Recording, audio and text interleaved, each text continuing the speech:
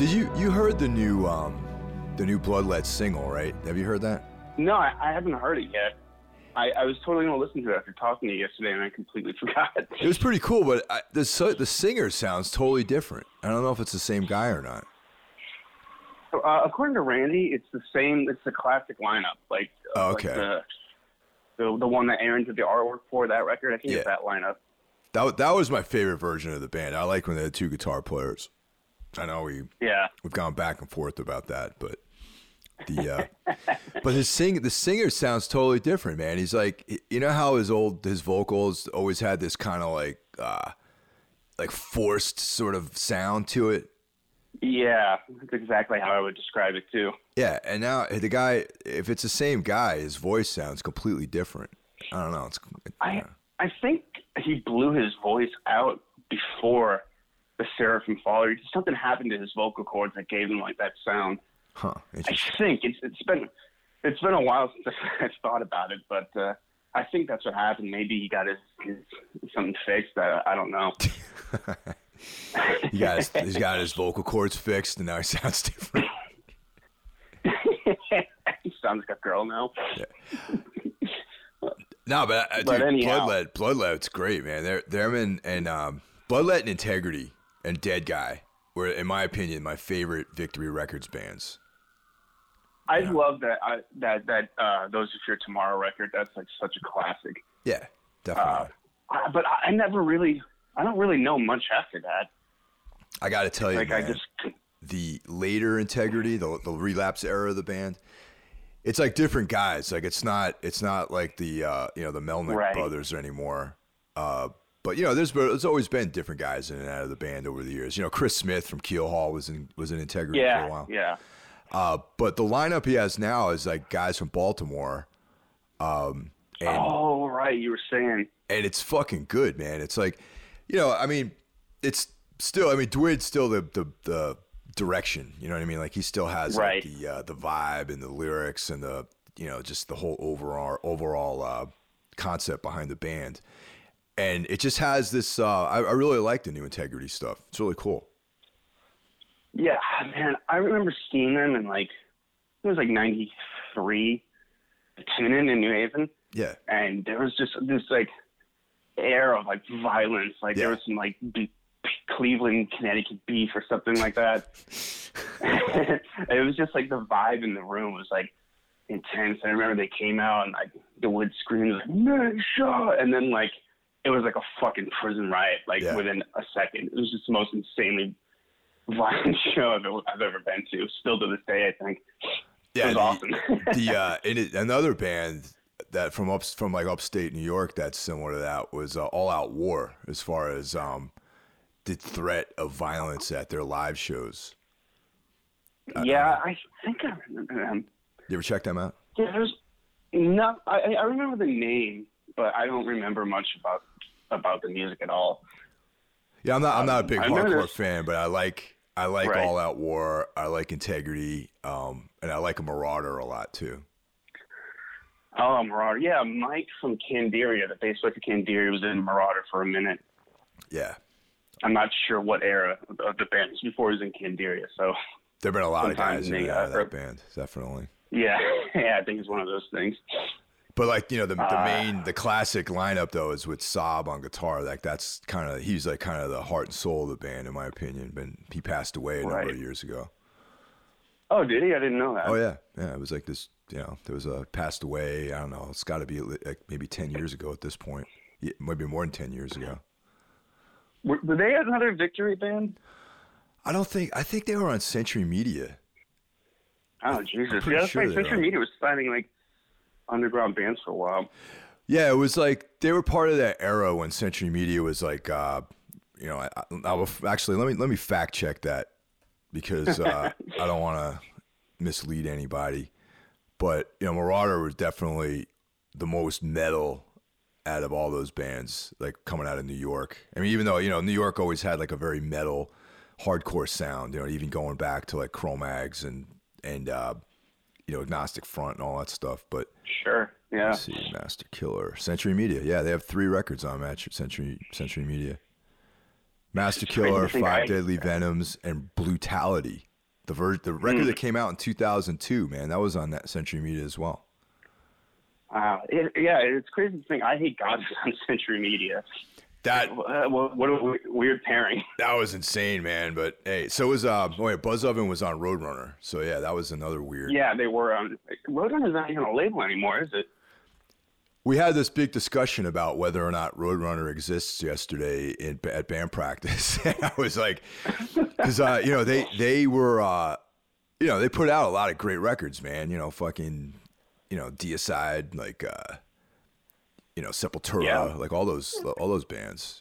Fear Factory. That Buzz Oven, that one Buzz Oven record. It's great. I think it's their only good record.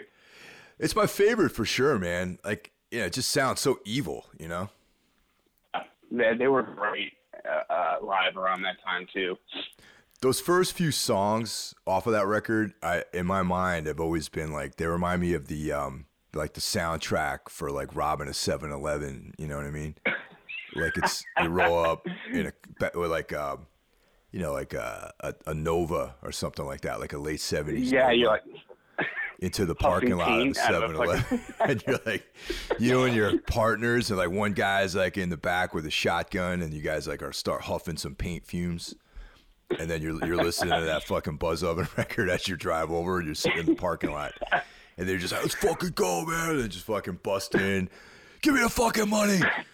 And then one guy and you leave. And then you're in the car with like maybe like $200 in cash, and fucking you buy drugs and just like do drugs in a parking lot somewhere. Exactly. That is fucking perfect. It's so funny, dude. I saw Buzz Oven play like a hardcore fest in Connecticut with bands like Split Lip and Endpoint. Oh yeah. And the crowd just did not know what the fuck to think of them. It was incredible. Yeah, the 90s hardcore. Like when I was a kid, I liked hardcore. You know what I mean? It's like, like Black Flag transcends the being hardcore, but like, Black Flag, Circle Jerks, Suicidal, Cro-Mags.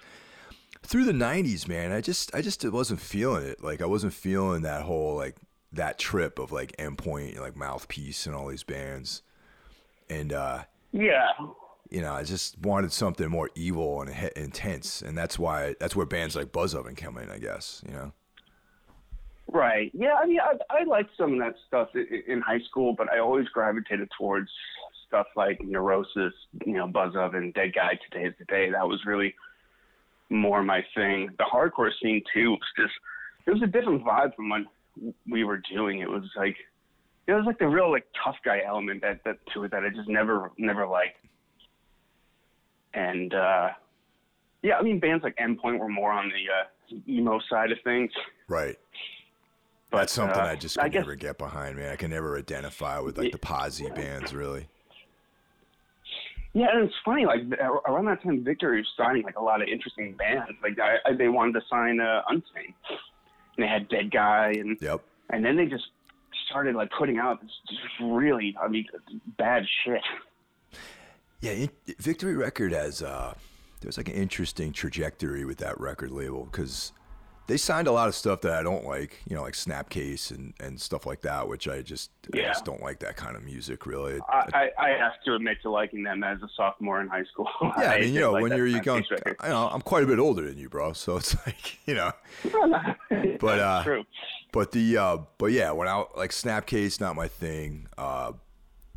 Strife, not my thing. But then they did stuff like Integrity, Bloodlet, Dead Guy. That's definitely my thing for stuff like that. Right. Yeah. At that stage of my life, Then they started putting out bands with like spiky hair and like pop, like basically like pop music. Well, it was very weird. It's like that Victory has like artists on there that sold like 1 million records. So I'm not sure who or how many, but like it definitely blew up. I think as time went by and like it got harder and harder to sell records, they needed to go where they could actually support themselves financially, and I think that's why these decisions were made over the years. I think. Maybe back in the '90s. Also, once again, man, remember like there was like a pretty healthy independent distribution scene in the 90s. You know, you had Mortem, you had Very Distro, Lumberjack. You had all these companies that were like making. Man. They were like legitimate places to work. Like Mortem, I think their employees had like health insurance and stuff like that. You know. And and that's because people bought records at record stores. There were people who had like distros that bought from these distributors, and it was like an economy that happened in like a sort of microcosmic level that just went away once everything went digital and online. Yeah, I mean, things have changed so much. It's a completely different landscape than it was in the 90s, and I think the movie business is going to go that way too. I mean, yeah. We're about to talk about the last decade of horror movies, and like, look how much that's changed with video on demand. Like these movies that probably would have never gotten made or released in a theater, they would have just been dumped to like a video store. Now you can just pop it up on your TV. There it is. Do you? I think that sort of vibe actually has helped films quite a bit, really. Yeah, sure, because you hear a lot of people talk about, like, Disney, it's all blockbusters now, and there's not a lot of room for the small movies, and that's where, a video on demand platform kind of comes in. You can see, like, a $10 million movie, $5 million, $1 million, something that you might not get a chance to see. Like you said, there it is. It's on your TV now. Probably one of the, and I think we're probably going to talk about, like, some of this guy's films, but I think that an emerging filmmaker from this whole like sort of scene is Joe Begos. I've been able to track his career from his first movie, and Mind's Eye. Yeah, Almost Human, I mean. Yeah, and it was obviously a very low budget film, but I had access to it because of this whole video on demand world. Mm-hmm. And now he's poised to release VFW, which is a very a way more high profile sort of release, which is coming out soon, actually this year. I saw it at Beyond Fest a couple months ago. Yeah, it's great. It's awesome. Just a lot of fun. Yeah, I look forward to it, man. I totally look forward to it. But so anyway, Yeah, with each. Yeah. I'm sorry. Go ahead. What were you gonna say? So yeah. Oh no, I was just gonna say with each film you can see him getting better and better at what he does. I really look forward to seeing what he's going to do next. Yeah, and you're friends with that guy, aren't you? You know that guy? Yeah, we met on Twitter. On Twitter? So some good things came from out of Twitter. I just started following because I liked his movie, and he followed me back. He's like, "Hey, dude, I was a ISIS fan." I was like, "Well, cool. I like your movie." Awesome. And let's get a drink sometime, and we did. That's cool, good man. Dudes. Him and his production partner Josh, they're great guys. Yeah, they're friends really with the guy Danny Trudell, who runs Holy Mountain, who is he does our online merchandise and merch printing and stuff like that. And Holy Mountain's like really sick. I mean, it's not just music actually. He does like a lot of horror stuff and Godzilla, like he has a lot of different interests, and it's beyond just like a rock and roll like merch company. It's like very much like this kind of curated sort of vibe, and you'll actually see that some Holy Mountain shirts pop up in Joe Begos' films. Interesting. Holy Mountain, I gotta check that out. Yeah, holymountainprinting.com. Okay, I also work for a merch company. We do like SoundCloud rappers, like face tattoos, stuff like that. Right on, man. That's fucking awesome. Yeah, I know you love that kind of stuff.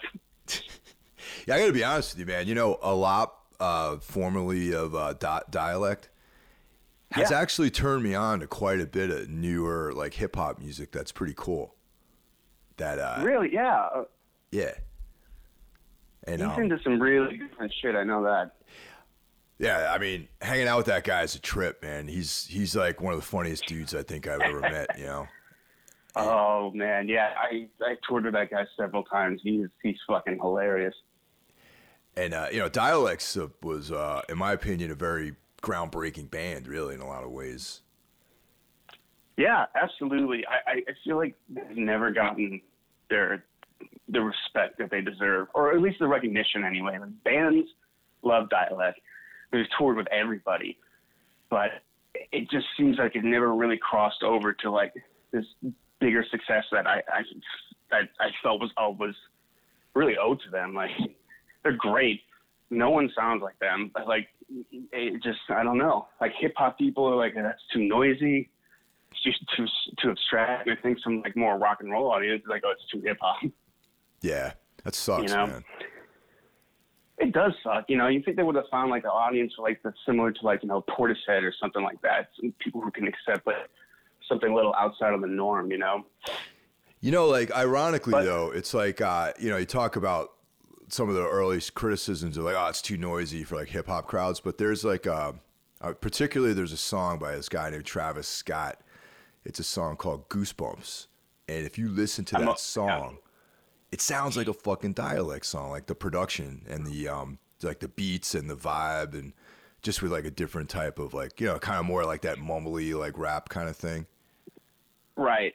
Yeah, and that guy's like the biggest thing in the world right now too. Oh yeah, I don't know that, man. I have no knowledge of how big anyone is in that world. I just know that there's certain shit that I think is cool, Yeah, I think he like was married to a Kardashian or dated one or something. Like, he's like a big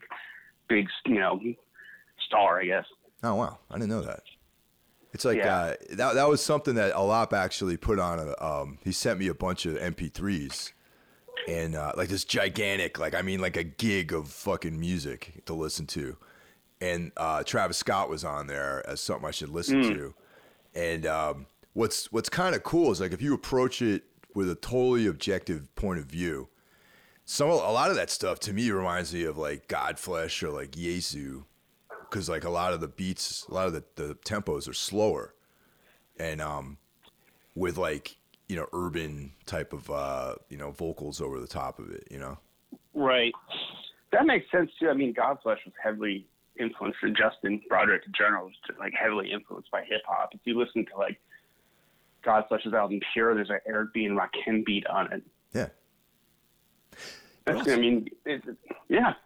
I feel like maybe some of the artists themselves are not necessarily influenced by Justin Broderick, but maybe the producers are on these like more modern like hip hop things.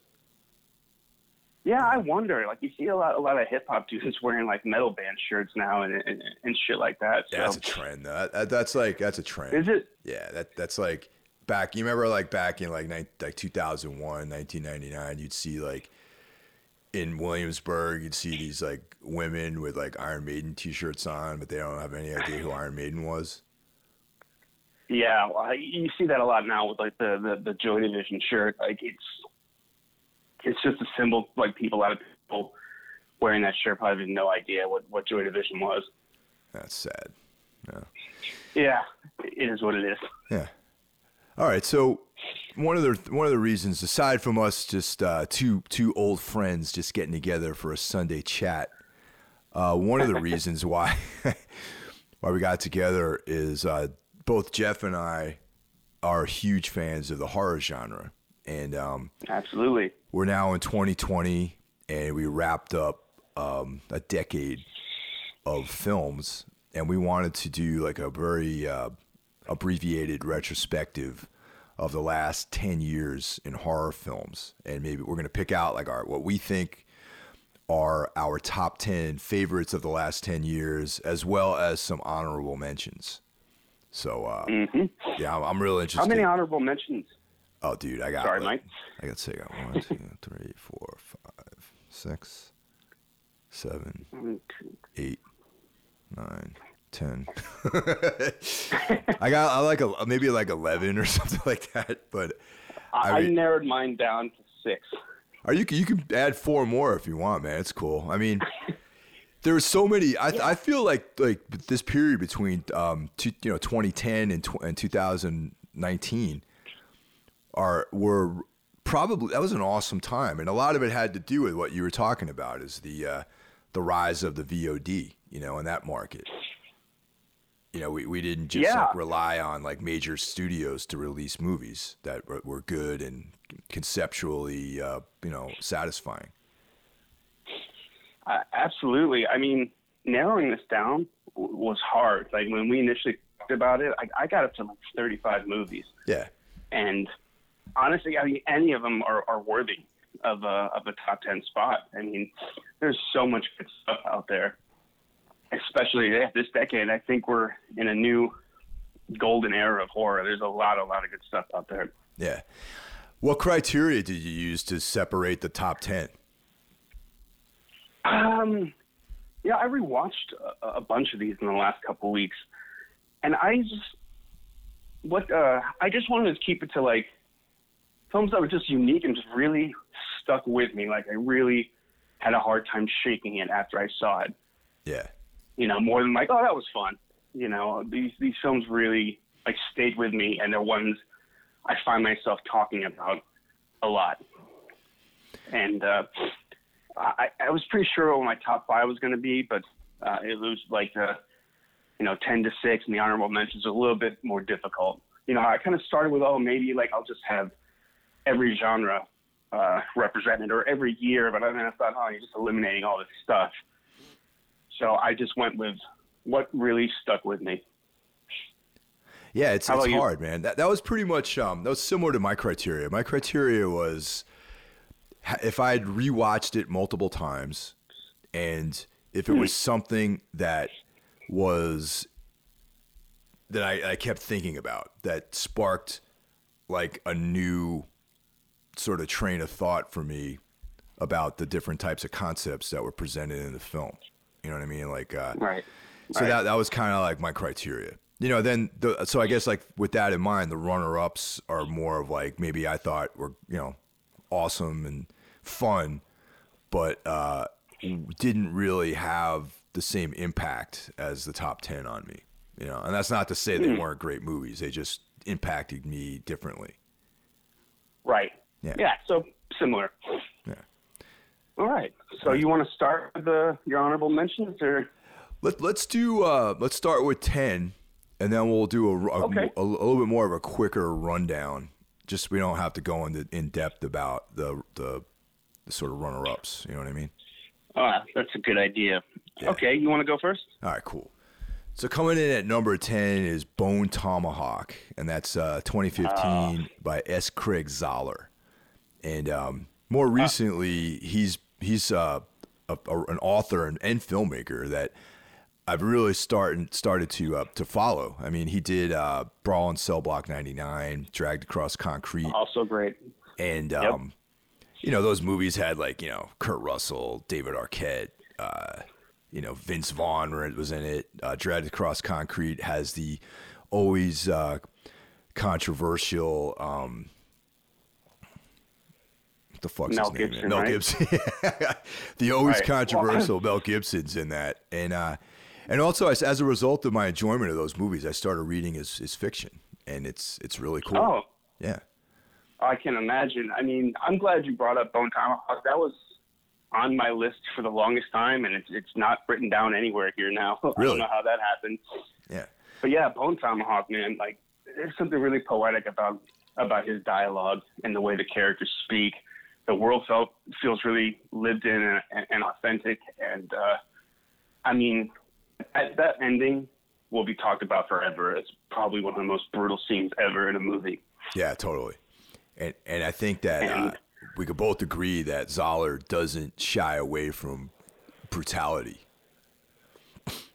No, not at all. I mean, there's at least one scene in every one of his movies that's like, oh man, that's going to be hard to shake. Yeah. He's also a controversial guy too. Like a lot of people like don't like him because they think he's like some right wing sort of guy. Yeah, that is the perception, isn't it? Like, and I can see how you could see like that in his movies. He has sort of this nihilistic worldview. I'm not really sure what his politics are, but I guess casting Vince Vaughn and Mel Gibson at this point, some people see that as a political statement. I try not to think about that and just enjoy the movie. Vince Vaughn has some controversy around him too. I didn't know that. Yeah, he's a right wing guy, and actually just recently, I think it was he was shown chatting with the president at a college football game, and I guess Twitter went a little crazy. But it really shouldn't be a surprise to anyone. Yeah, Vince Vaughn has been openly right wing. I didn't know that. Yeah, there's a few righties in Hollywood, not many. I can imagine being in L.A. and being a Republican or a right wing sort of guy can be very unpopular. Yeah, they exist. I mean, they must, especially outside of the. You reach a certain tax bracket. I'm sure you start to think more conservatively. That'd be my guess. I'm never going to reach that tax bracket, so. Yeah, me neither, man. But there's always hope. The fucked up thing, though, is like, I don't know, man. Like, you and I have talked ad nauseum about this, how some shit isn't political, especially the arts, in my opinion. You know what I mean? And you can, right. if you're looking, you can find whatever you're looking for if you look hard enough, I guess. And like, I'm going to bring up like how certain people get a pass and certain people don't, and sure.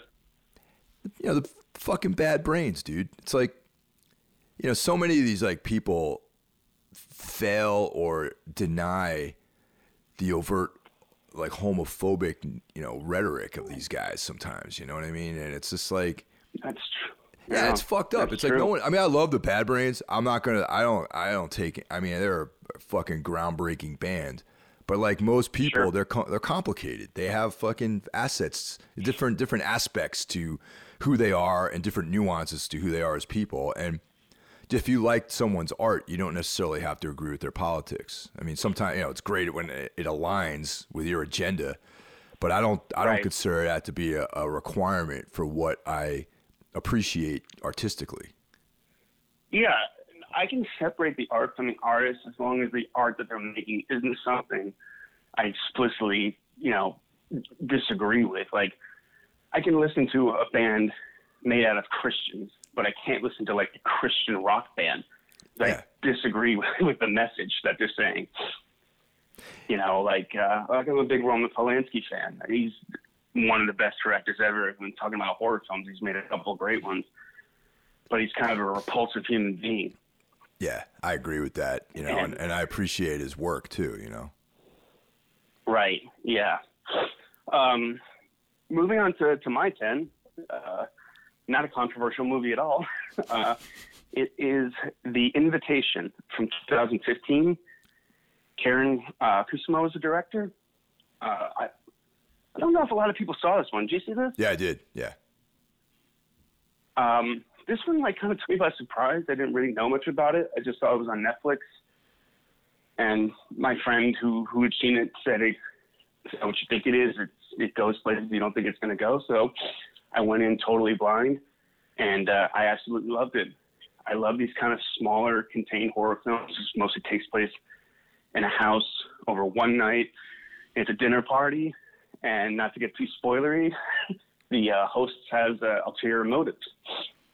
And, I'm a big fan of anything to do with cults or occults, things like that. And, this movie, like I said, came out of nowhere, and I just really enjoyed it. I think it's really well acted, tightly directed. It doesn't run on too long. It's paced really well, and I think it's a movie horror fans should check out. Yeah, I kind of stumbled upon that because I think it was on Netflix when I saw it. And yeah, that's when I first saw it.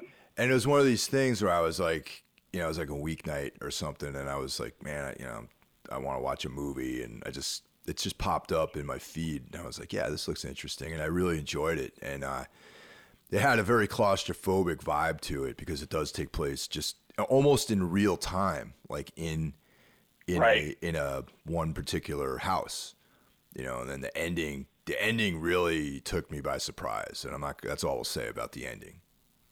Right, it keeps kind of pushing and pulling. Like you don't really know if anything's happening or not. And there's a few instances like, oh, something's going on, and they're like, oh no, it's not. And there's a definitive answer to that. Yeah. In the end, and it's great. That's another thing I always look for in a horror movie: just a great ending. Not necessarily a twist or anything like that, but just again, like something that just hammers you right in the head, and you're like, oh, I'm not going to forget that for a while. Yeah, it's funny that you talk about endings because even though I love Stephen King, I feel like he's endings sometimes are not the strong points of his storytelling. You know? I completely agree. I was talking to someone about In the Tall Grass. I don't know if that's on your list, but it's definitely not on mine. And I called it classic. It's classic Stephen King, where it starts off great and intriguing, and just gets really fucking stupid by the end. Yeah. There's a couple of exceptions. Like I know that HBO is making they're in the middle of of the series version of this, but The Outsider, the novel, had a pretty good ending. We just started watching it. Yeah, great. Oh, okay, excellent. Good. The ending was good. Like that book, I remember. I read most of the things that come out. He puts out so many books, but like I read a lot of his new stuff when it comes out. I'll pick it up and read it. And that book, I think I read it in like 3 days or something. It was just from the get-go. It was just, oh wow. It starts off, there's all these interviews and you're just like drawn into this whole narrative. And I like plowed through it in like 3 days. And once again, the ending was good. It was one of the, I hate to say exceptions, but it was one of the times when he actually delivers on a good ending. That's good to know. Aaron Harris is actually the one who convinced me to watch that. He's like, you got to watch it. I was like, yeah, it's Stephen King. It's going to end stupid. So, but the first couple episodes are really good. I totally, and I'm hooked. I'll be watching to the end. It almost has like a True Detective kind of vibe to it, That's exactly what we said. Like, this could be True Detective season 4. Yeah. Man, that's fucking True Detective, man. That first, you just can never get past that first season, man. That first season was so good. Man, it was really good, man. Like, I know, like, that guy gets criticized from, stealing from writers like Thomas Ligotti. I don't know if you're a Ligotti fan, but I think conceptually he steals from Ligotti, but I don't think the tone of his writing is anything like Ligotti. No, not at all. Not at all. But yeah, I enjoyed all 3 seasons of True Detective for different reasons. I mean, people love to shit on season 2, but it had some strong elements. I agree with you on that. I liked all 3. I think by far the first is my favorite. The third one I thought was awesome, and the first one was good. Yeah. Didn't love it, but it was good. I definitely liked it. Yeah, it started off stronger, and then it kind of got a little weak by the end. But yeah, it's not bad. That's a tough act to follow. Like Cary Fukunaga. Well, sorry, go ahead. Sorry. Oh no, I was just gonna say Cary Fukunaga directing every episode of season 1. I mean, that guy's a great director, and again, that's top to top. Yeah. Have you checked out any of Nick Pizzolato's writing? Because he has he has like short stories and like a novel and things like that. I don't think I have. Maybe in like one of I have like a million horror anthology books. If he has anything in one of those, then maybe I read it, but I definitely never read any of his novels. There's a novel out there called Galveston by Nick Pizzolato that's pretty awesome. It's not a horror type of novel, but it's more of a, it's within the crime genre, let's say. And it has almost like a Jim Thompson sort of thing going on. And it just has like a very brutal, like negative ending. You know what I mean? Cool. I'll have to check that out. I've been meaning to read more since I remember when we used to tour all the time, I'd read a lot, since that's obviously stopped. I don't seem to read as much. Not proud of it. I can't read I can't read in the van. Like I get car sick, believe it or not. Yeah, I never had a problem with it. I was always like the guy in the loft just reading. That's how I dealt with like the long, especially in Europe, when you get like one day off on a tour. But all right, moving on. Yeah, so for 9, I have a movie called The Clove Hitch Killer, and oh man, I'm glad you brought that up. Yeah, 2018. Directed by Duncan Skiles and written by Christopher Ford. It stars Dylan McDermott, Charlie Plummer, Samantha Mathis, and Madison Beatty. And they're in and of itself, these kind of like nostalgic like 80s like horror films, horror like, Stranger Things like that. There's also Summer of '84, which came out around the same time. But Clovage Killer just operated on like a different level completely. Yeah, I'm kind of kicking myself for not even remembering to put that on the list. I loved it too. Yeah, it's great. You know, and Dylan McDermott, it's like I think is an underrated actor, really. Oh, absolutely. And that performance it's pretty masterful. I mean, again, it keeps you guessing. You're not really sure. Is he or isn't he? Is he the guy? And I love it. I think you got the stuff with the kids right. You know, they act like high school kids act. Yeah, it's great. And it was completely believable and authentic. We just rewatched it every October. My girlfriend and I make a list of things we want to watch, things we want to show each other, and that was one of the movies I wanted her to see. Yeah, I thoroughly enjoyed it, man. And like I was saying, there was a couple of other films that came around that same time, and like Summer of '84. I think I watched Summer of '84 and Clovage Killer like within a week of each other. And Summer of '84 was like, too. Yeah, it's just fun, you know, whatever. But it wasn't nearly as good as this. No, I mean, I think that's the opposite. Like the way the kids acted in that, it was very stilted and felt unnatural, and some adults' idea of how kids act. And it's weird, the tonal shift in the end of that movie. It's a pretty lighthearted movie until like the last 15 minutes. It gets like real dark. It took me for a another movie that came out around then, Super Dark Times. Did you see that one? Yes, I did. I totally forgot about that one. I think that might have made this list as well. Yeah, it just popped into my head now too. So, that was a really good one. Summer of '84 was fun. It's not something I ever recommend. The guy, see it or don't. The guy who's like the cop looks like the dude that plays guitar in Converge. I think that guy. Yeah, it's like kind of maybe it is. It's kind of like this soft, like doughy guy, you know. Maybe he's got an acting career we don't know about. It's like a secret acting career. Well, my number 9 is a Polish film from 2015, directed by Marcin Rona. It's called Demon. Oh yeah, man. Okay, go ahead. Did you see that?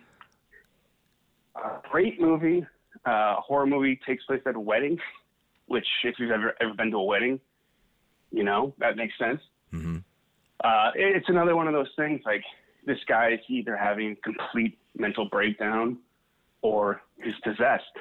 And it keeps you guessing, and the central performance by the actor whose name I can't remember is fantastic. He has to carry a lot of the movie. He does a great job.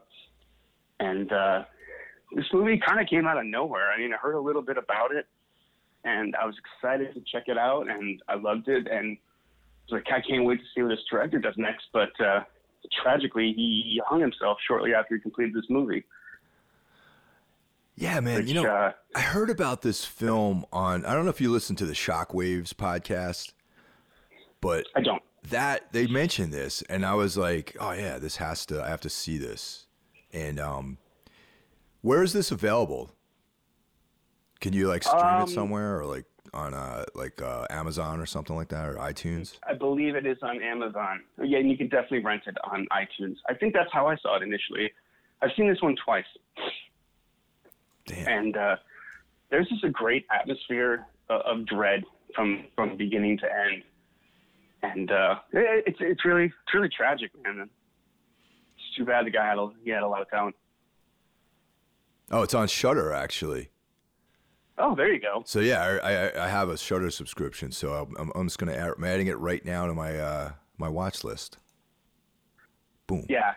Cool. It's great. It's it's more of a subtle horror film. It's not really particularly gory or anything like that. It just relies mostly on a tense atmosphere and that lead performance.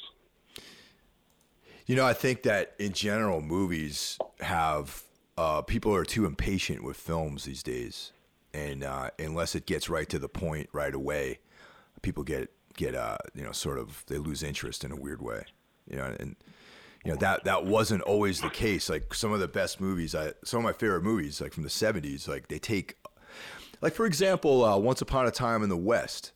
That opening scene is like fucking like 10 minutes long or something like that with no dialogue or something, you know? And it just, Right. I love that. I love when films have this Me like too. pacing that draws you into the vibe of the movie and creates like an atmosphere, and you kind of slowly like are drawn in. That's like some of my favorite filmmaking. Me too, and I'm not like a P.T. Anderson fan or even like a huge fan of There Will Be Blood in general, but like I believe the first 17 minutes of that movie has zero dialogue. Yeah, it's cool. And I love stuff like that. I love quieter movies for sure. And I think people really want more of a thrill ride now. Like even in horror, like you know, the mainstream audiences that they want like something more like The Conjuring. You know, they don't have the patience for a movie like Demon or something like that. Yeah, there's a movie that comes to mind which is not on this list because I did not see it until recently. That is all atmosphere, and I think is probably on your list. So I'm not going to mention the name of that film, but Okay. you know, but that's once again, it's all atmosphere. It's just two characters, and it's such a tone of the film and it's all about that. It's all about this vibe. You know what I mean? And that would have been on my list had I actually watched it within the time frame that we're talking about. So cool. Well, if it's not on mine, tell me what it is at the end. I'll so keep I can that check in it out. mind when we get to the All end right. of this. All right. Yeah. All right. So you're number 8? The Maniac remake from 2012, directed by Nice. Frank Calhoun. He did the Amityville movie, and it was written by Alessandra Aya. High Tension, Hills of Eyes, you know, Piranha 3 or Triple D or whatever the hell it's called. It's got his fingerprints all over. Yeah. It's got his fingerprints all over. Like I was, that's on my honorable mentions. That was teetering in my top 10. I was shocked to go back and see, oh, he didn't direct it. Like I kind of thought he did. Nah, it seems like he did too. Because I'm a fan of all of his other films, the European movies he made, and I also like the Hills Have Eyes remake he did quite a bit. Yeah, that's a brutal film. I remember seeing it in the theater and people walking out. There's a very the only time I've very seen that. short list of remakes that I like. You know what I mean? Like those two and the Dawn of the Dead remake I thought was cool. You know? Yeah, it's pretty good. Yeah. You know, I know that it's got like a new metal like remake vibe to it, but you know, whatever. I still thought it was cool. It was of its time. It's weird to think that that's a Zack Snyder film. It's so different from anything he would go on to do. Yeah, you know. But there's a lot to talk about with Maniac. I mean, it is so good. The music, the late night tone of it. You know, they changed the setting from New York to LA, and it really doesn't. You know, you don't miss anything there. I think it's possible to like the original and the remake. You know what I mean? I think that you can't. It shouldn't be like a one or the other. Because I mean, I love Joe Spinell. I mean, he's like my fucking spirit animal, man. I fucking love Joe Spinell. You know, and yeah. And then when I first heard about a movie with Elijah Wood playing the main, the killer, the maniac, Joe. I think his name is Joe in the movie. And I'm like, how the hell are you gonna? How are you gonna cast Elijah Wood to play the role that Joe Spinell played? You know what I mean? Yeah, it was a strange choice. But the reactualization of the movie, it fucking makes sense, man. And I think Elijah Wood is like, I actually really like Elijah Wood as an actor. You know? Yeah, he's great. And behind the scenes too, he's a huge genre fan. His company produces a lot of horror movies. You know, and yeah, I have a lot of respect for him, man. Sure, and he's great in this. Like, he plays a fucking creep really well, but he plays a different kind of creep than the guy in the original. Like, this is definitely slicker, less grindhouse, more art house. Yeah, I thought. And controversial opinion, I like this better than the original. I don't hold the original in the highest regard like a lot of people do. I don't think I've seen it since I was like 12. But this, I recently rewatched it in October, and it holds up. It's probably about 10 years old at this point. Yeah, 2012 it came out, so it's 8 years old. Oh, okay, 8 years. Yeah. What did you think of the point of view concept? Because when I first heard that, I thought that was a really dumb idea, but I found myself kind of forgetting about it. I think halfway that into the film. This was probably one of the best usages of that plot device, of that narrative device. Is mostly it falls short with me because I've never the found footage kind of films that are all point of view. I think kind of suck. Right. But I there's really a couple good ones, but yeah. Yeah, but this one it worked, man, and I actually didn't even like after a while I just was like, oh, this is the movie, Right. It's funny you brought up found footage because I almost feel like that's what the producers wanted it to be, and there was probably some sort of argument of like, no, and this is what they settled on. Yeah, maybe. But it works, and it makes the shots where it goes outside of his point of view more interesting. I think it makes the movie a little bit more interesting, and this is great. That's one I talk about a lot, but it is controversial. People seem to like either love it or hate it. It's that kind of movie. Yeah, I agree with that. I know people that didn't like it at all. Yeah, it does its own thing enough to justify it existing. It just doesn't go through the beats of like soulless remakes.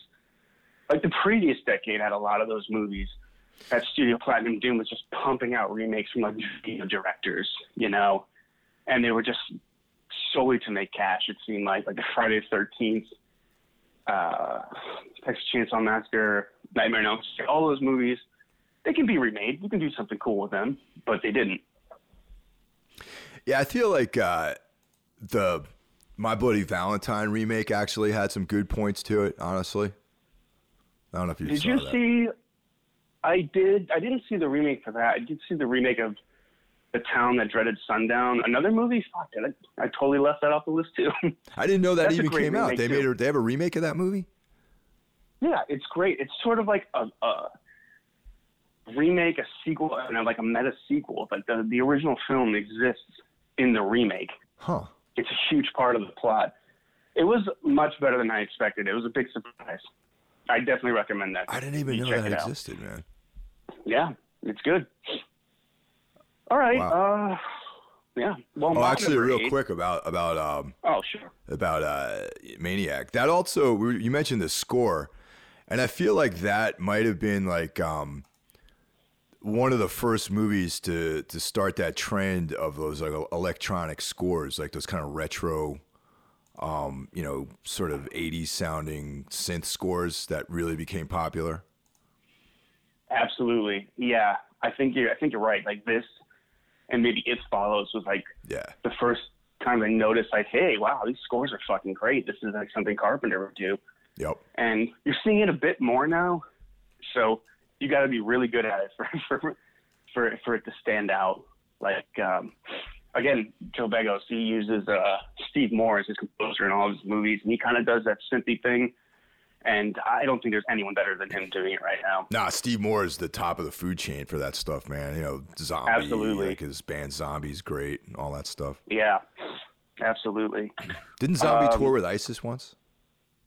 A few times, yeah. We went to. I think we did the coasts with them, and the UK. Maybe a little bit of Europe. I can't remember. They were great. They were cool guys, and I really, really liked watching their band. It was fucking phenomenal. Yeah, watching Steve play like 20 instruments on stage. Is there anything this guy can't do? Yeah, that dude's super talented, man. I fucking admire that guy for sure. Yeah, I ran into him when I saw VFW. It was just cool to see him again. It's been like a decade. That's awesome. Yeah. Okay. Well, I guess we're on to 7. We're on to 8. I haven't done. Yeah, my you do 8. year 8 yet. Yep. Okay. Mine is just from 2018, The House That Jack Built by Lars von Trier. Yeah. Okay. There's so much in this movie. I mean, it's 2.5 hours long, and it's a Lars von Trier film. So there's endless points to talk about, I guess. Yeah. It's very much a Lars von Trier film where it's disturbing, it's incredibly well shot, it's incredibly self-indulgent, and it's really, really funny when it really shouldn't be. I haven't think seen it, man. Matt Believe Dillon, it or not, I didn't see this. Really? Yeah. Oh man. I know. I Matt feel like Dillon, a clown. I feel like I really let everybody down by not knowing this film intimately. Well, it's broken up into 5 incidents, and he's a serial killer, and he just is talking to someone off camera. You don't ever see him till the end. Spoilers, maybe. So he's going over like his five kills that he deems important, I guess, and shows a little bit of his background as a child. There's some really disturbing stuff with that and animals, and this isn't based on a real serial killer, but it seems to be really well researched as sort of like the way serial killers grow up, their methods, why they do things. There's some funny stuff with him having a obsessive compulsive disorder. He has to clean the crime scene over and over and over again, and it shows like the process of him attempting to drive away, but he thinks, oh, there might be blood behind the painting on the wall, and it's a great film. I just read that there's a director's cut coming out with like 5 minutes of extra footage. Oh, cool. I honestly don't know if I need to see that. This movie has some really disturbing stuff, again, involving children, just brutal murders. And just when you think the film is going on too long, it has one of the best last 20 minutes I've ever seen. It just goes in a completely new direction, and it's really great. I don't want to spoil it for you, so I'll keep that under wraps. But this is great. This is Lars von Trier at his completely unhinged. He's such an interesting filmmaker. He just doesn't give a fuck, and just does exactly what he wants to do. And sometimes it works, sometimes it doesn't. And this is one of the times it worked. Actually, the house that Jack built, director's cut, is available now. Oh, is it? Yeah, it's on Amazon Prime Video. Oh, yeah. I like it. The cut I saw was pretty brutal. It felt NC-17 to me, or unrated. I know the movie really infuriated a lot of people, like his films tend to do. I was glad he made something good after making the 5-hour porn that he made. Oh yeah, I saw that. I try to see all of his films. You know what I mean? I like Von Trier, even though he's always interesting. Let's say, and I'm not saying I love everything he's done. Like, I actually didn't really like Nymphomaniac that much. You know what I mean? And no, I hated it. Actually, I hated it. I thought it was really just. I don't understand what I'm supposed to get out of that. You know, Antichrist I thought was great. And, his other Me films, Dancer in the Dark, all that stuff was really cool. But, yeah, and just to be clear, man, I wanted to see this movie. It's like I feel like I have to justify the fact that I did not watch this. Because when I first heard about it, it was like Von Trier, Matt Dillon, who I like, big fan of Matt Dillon's. And just sometimes, man, I just get too fucking busy, man. I can't do all these things. I just can't do it sometimes. You know what I mean? Yeah, it's okay, man. You're forgiven. I forgive you. I try to get it all in. Sometimes I just can't do it. And so, anyway, this is so up your alley. Like, this is when you see it, it's going to be your new favorite movie. I guarantee it. I just, as we're speaking, purchased it on Amazon, the director's cut. So I'll watch it later. Yeah, let me know what you think. That's how much faith I have in you, Jeff. I sight unseen, I fucking bought this movie on your recommendation. I hope I don't steer you wrong, because I get a lot of angry texts from people being like, dude, that sucked. Nah, man, it's going to be good. Well, not that movie, just movies in general. Me too, man, believe me. Yeah. Yeah. Okay, so I think we're at year 7. Okay, my number 7 is It Follows from 2014, written and directed by David Robert Mitchell. And there's really not much to say about this film besides the fact that it's awesome, and it's like has this anachronistic sort of vibe to it, which I really appreciated, where you kind of feel like it takes place in the 80s, but right. The chick pulls out like this fucking like sidekick, like mobile phone or something like that. Yeah, it's like, the weirdest thing. Cell phone is never brought up again. I know, right? It's weird. Very. Stuff like that I love. I love like those little quirks that movies have sometimes. Me too. And my theory is like it's so dreamlike. Like even like the instance where she pulls out the phone, like the tone of the movie, I can almost see myself describing to someone like, oh fuck, I had this weird dream last night. This thing was following me around, but it was a different person every time, and we tried to trap it in a swimming pool, and it has this real dreamlike feel to it and logic, and yeah, I mean that guy's an interesting filmmaker. I don't know if you saw his new movie Under the Silver Lake. Not yet. No, I know about it though, but I haven't seen it. I've seen it twice, and I still don't know if I love it or hate it. That's kind of good sometimes, though. You know, if you can't tell right away. Yeah. I saw it the first time with my girlfriend. She hated it, so and most of my friends did too. But like, something about it brought me back to see it again, and there's so much about it to admire. I'll say It Follows is one of the only movies I watched twice in one day. I watched it in the morning.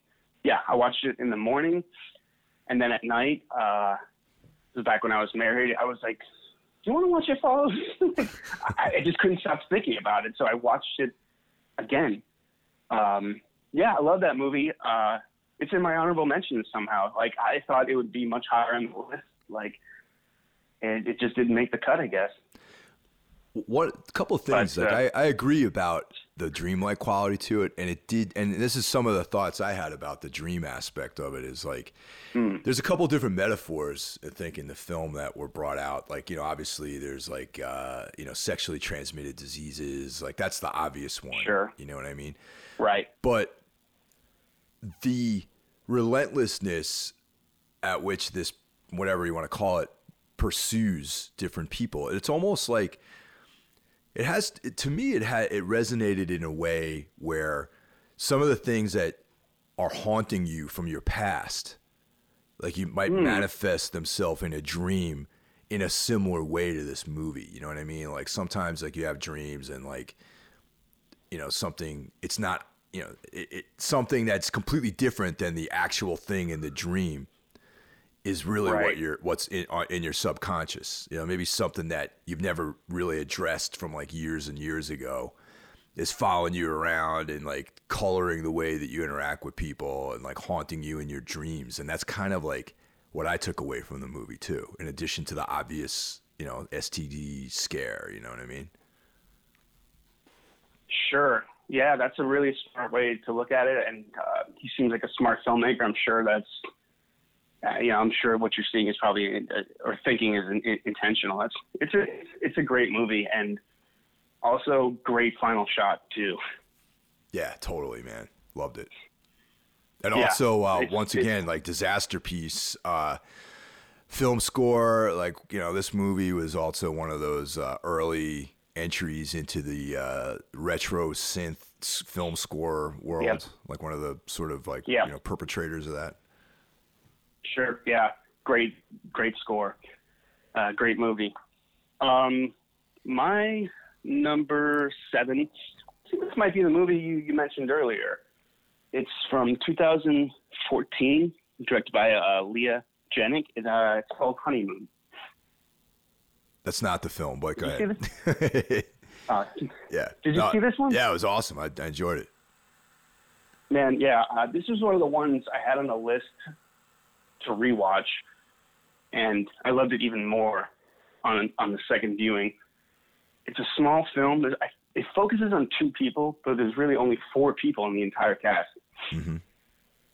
Cabin in the Woods movie, you know, this couple on their honeymoon go to a cabin in the woods. Strange lights, strange things start happening, and this like joyous occasion that it's supposed to be slowly starts to crumble. And again, like you wonder, are you watching a supernatural horror film? Is this something more psychological? Is this a drama? It doesn't really give you any answers, but the more it goes along, you piece it together. And in the end, that's another kind of thing I like. It avoids a lot of like horror tropes. You know, there's no like they band together to fight the evil thing. It moves along and then it's over and shit goes very, very wrong. And nothing in the end is really explained to you. You're not really sure what happened. And that to me is a more interesting kind of mystery, one that's not necessarily solved. It leaves you to turn it over in your head. Yeah, I like stuff like that, man. Yeah, two people,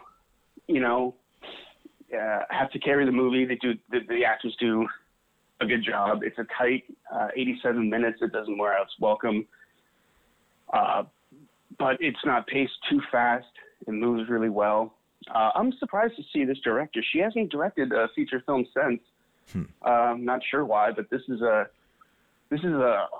good example of just tone, atmosphere, setting, acting, everything just firing the way it should be. And again, I found the ending, that final minute, highly disturbing. It stayed with me, and that's why I made the top 10. Awesome. Yeah, that's a good one. So my number 6 is A Girl Walks Home Alone at Night from 2014. It's I had that in my honorable mentions. Persian-produced vampire western, shot in California somewhere, I believe. And God, yeah, I can't remember the name of the town, but yeah, I think I've actually been there. Yeah. The film was directed and imagined by Anna Lily Amirpour, with cinematography by Lyle Vincent. And the vampire is played by Sheila Vaughn.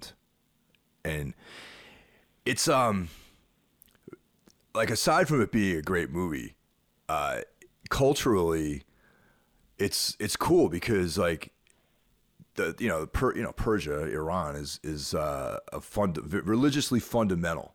It's a fundamentalist sort of vibe in that country, and a film like this might actually result in the filmmaker being thrown in jail or something like that. You know what I mean? Or even worse, maybe. You know what I mean? So on that level alone, I give it props. But it's just like a different type of vampire film, and I love. I love all the horror standards, like werewolves and vampires, things like that. And it has like a very strong sort of feminist sort of slant to it, without being cringy. Sure. Without being like hashtag Me Too cringy. And I'm not saying I disagree with the Me Too movement. I'm just saying that sometimes shit gets heavy-handed in movies. So don't get excited out there and. Try to frame me as some sort of misogynist, because that's not true. Absolutely. I second that. Yeah. And what, the fact that I'm not a misogynist? Yes. Good. And that this movie's great. Yeah. And it's a very unique take on like an ancient, horror standard. And I really appreciated that. It's shot in black and white. It's got an outstanding soundtrack. And which I went out and bought the soundtrack, and it was like, oh, cool. Yeah, it was like cool music. I probably would have never heard. It's great, and one of my favorites. Yeah, the black and white looks so good. I'm not sure this movie would really even be as good if it was in color. It's hard to imagine it in color, honestly. Absolutely, yeah. It's just so atmospheric, and yeah, that's a great movie. The one that I considered for my number 10. It's one I recommend a lot, and that's one people seem to enjoy too. Yeah, great soundtrack once again. Yes. My next movie is 2014. Well, it's my number 6. It's your number 6. Yep. 2014, The Babadook, directed by Jennifer Kent. This movie came with like a lot of hype. I remember. I took a Lyft, and my Lyft driver was also a film critic, and he just seen it at a festival, and was going on and on and on about it. He's like, "You're a horror fan, you got to see The Babadook. You got to see it. You got to see it." So finally, again, I think this was a video on demand. I don't quite remember how I saw it. It wasn't in the theater.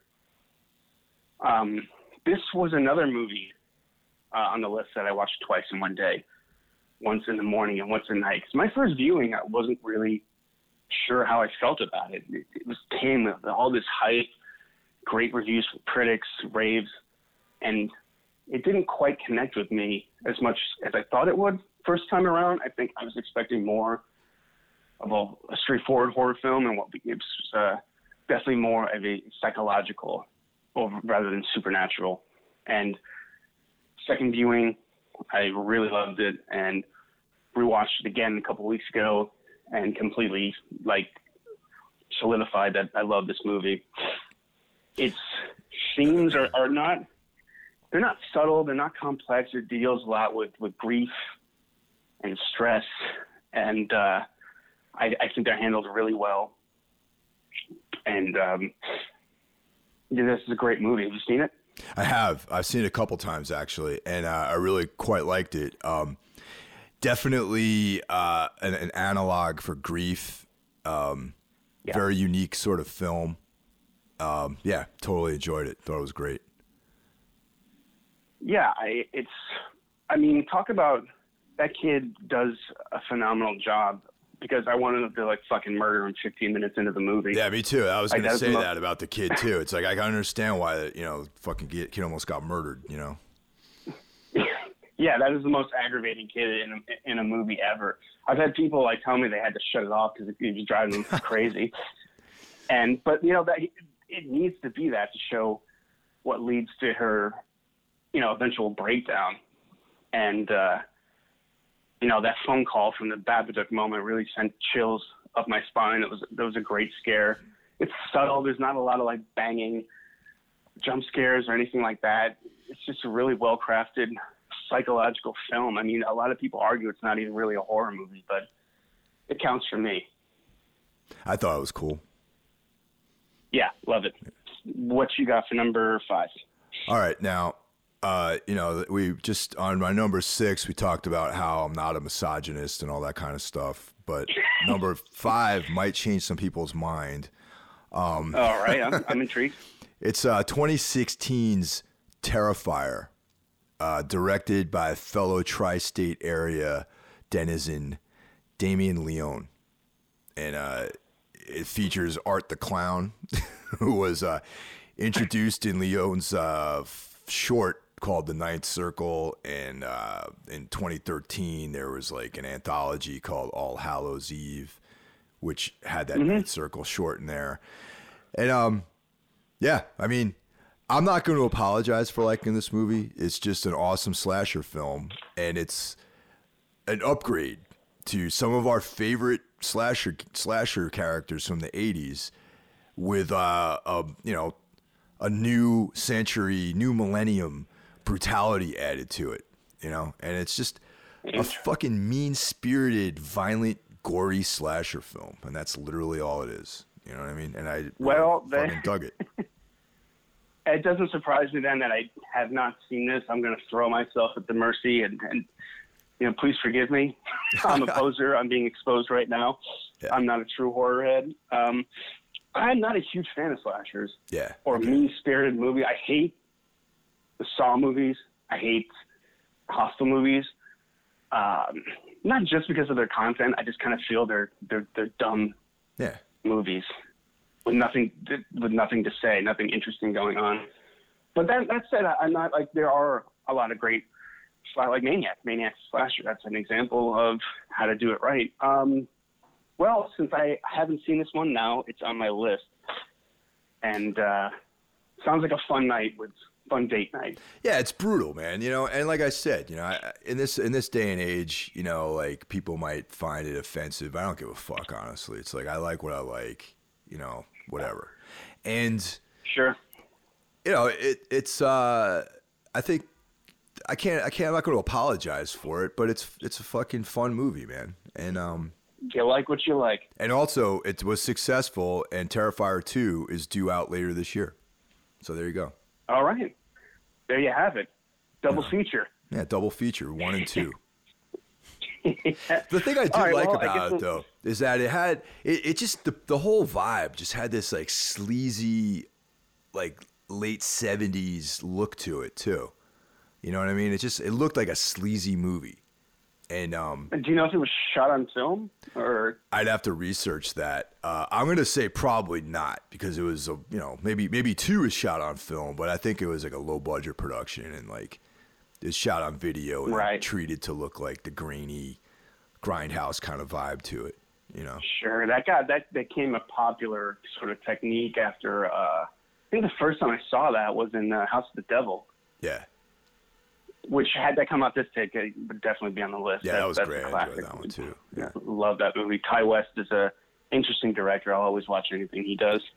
I don't love all of his films, but I like that one. Yeah, I like the Ghost one he did after. What the hell was that? The Innkeepers or something. That was pretty good. Yeah, that was all right. He did a movie I considered but it'd been too long since I've seen it. It was The Sacrament, which is basically a retelling of the Jonestown. Yeah. It was a strange choice. I think a straight up Jonestown movie would be great. Yeah. But they did sort of a weirdly fictionalized version of that. Well, okay, so I think we're at my number 5. Yep. You'll probably hear the words tone, mood, and atmosphere come up in all these. But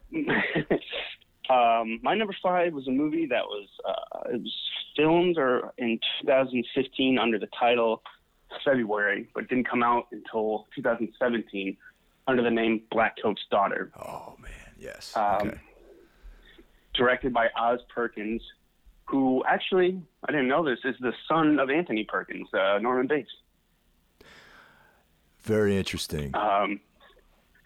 Yeah, I mean, this is I think this is his debut film, and talk about coming out of the park, just coming out of the box swinging. But wow, from first frame to the last frame, this movie's just seeping in dread and atmosphere. It takes place at a campus.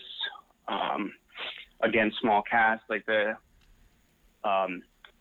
school's out for winter break, and a couple of the girls are left behind, and one of them may be possessed by the devil or a demon. And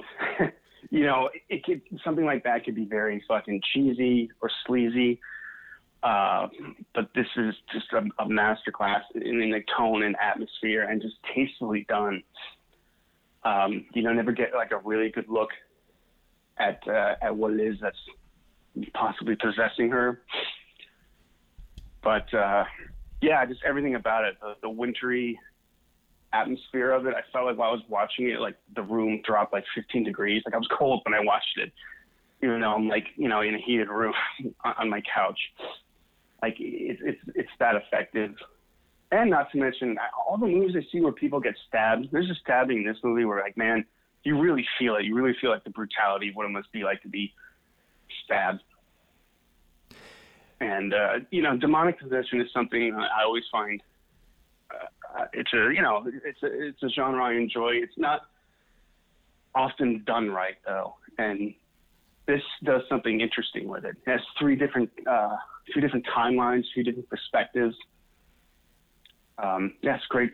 It's a great horror movie, and I think it's one that you can easily recommend to someone who's maybe not so much into horror or more into like the mainstream, something like The Conjuring, and they might be able to enjoy something like this. Actually, The Blackcoat's Daughter was my number 4. Oh, so these two dovetail very tightly together here. And nice. Yeah, it's. I had a feeling this would be on the list. Yeah, it's so completely the kind of film that I would like, and Oz Perkins is great. He's got some other films out which I dig, and it's incredibly well acted. It's got Emma Roberts and Kiernan Shipka in it, who are great.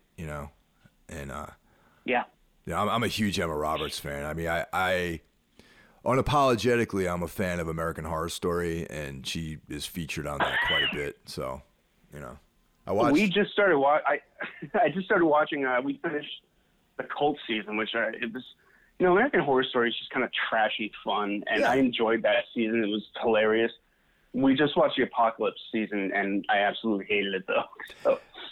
I really like the Apocalypse one, but I'm not gonna go to bat for it. I like it personally. I like all the seasons. It's got Dylan McDermott was in it. Emma Roberts is great. Yep. I think she's an excellent actress. I think she plays a lot of different roles in that. The list of actors that are go on, and it's. I thought it was some of my favorite like TV actors are in it.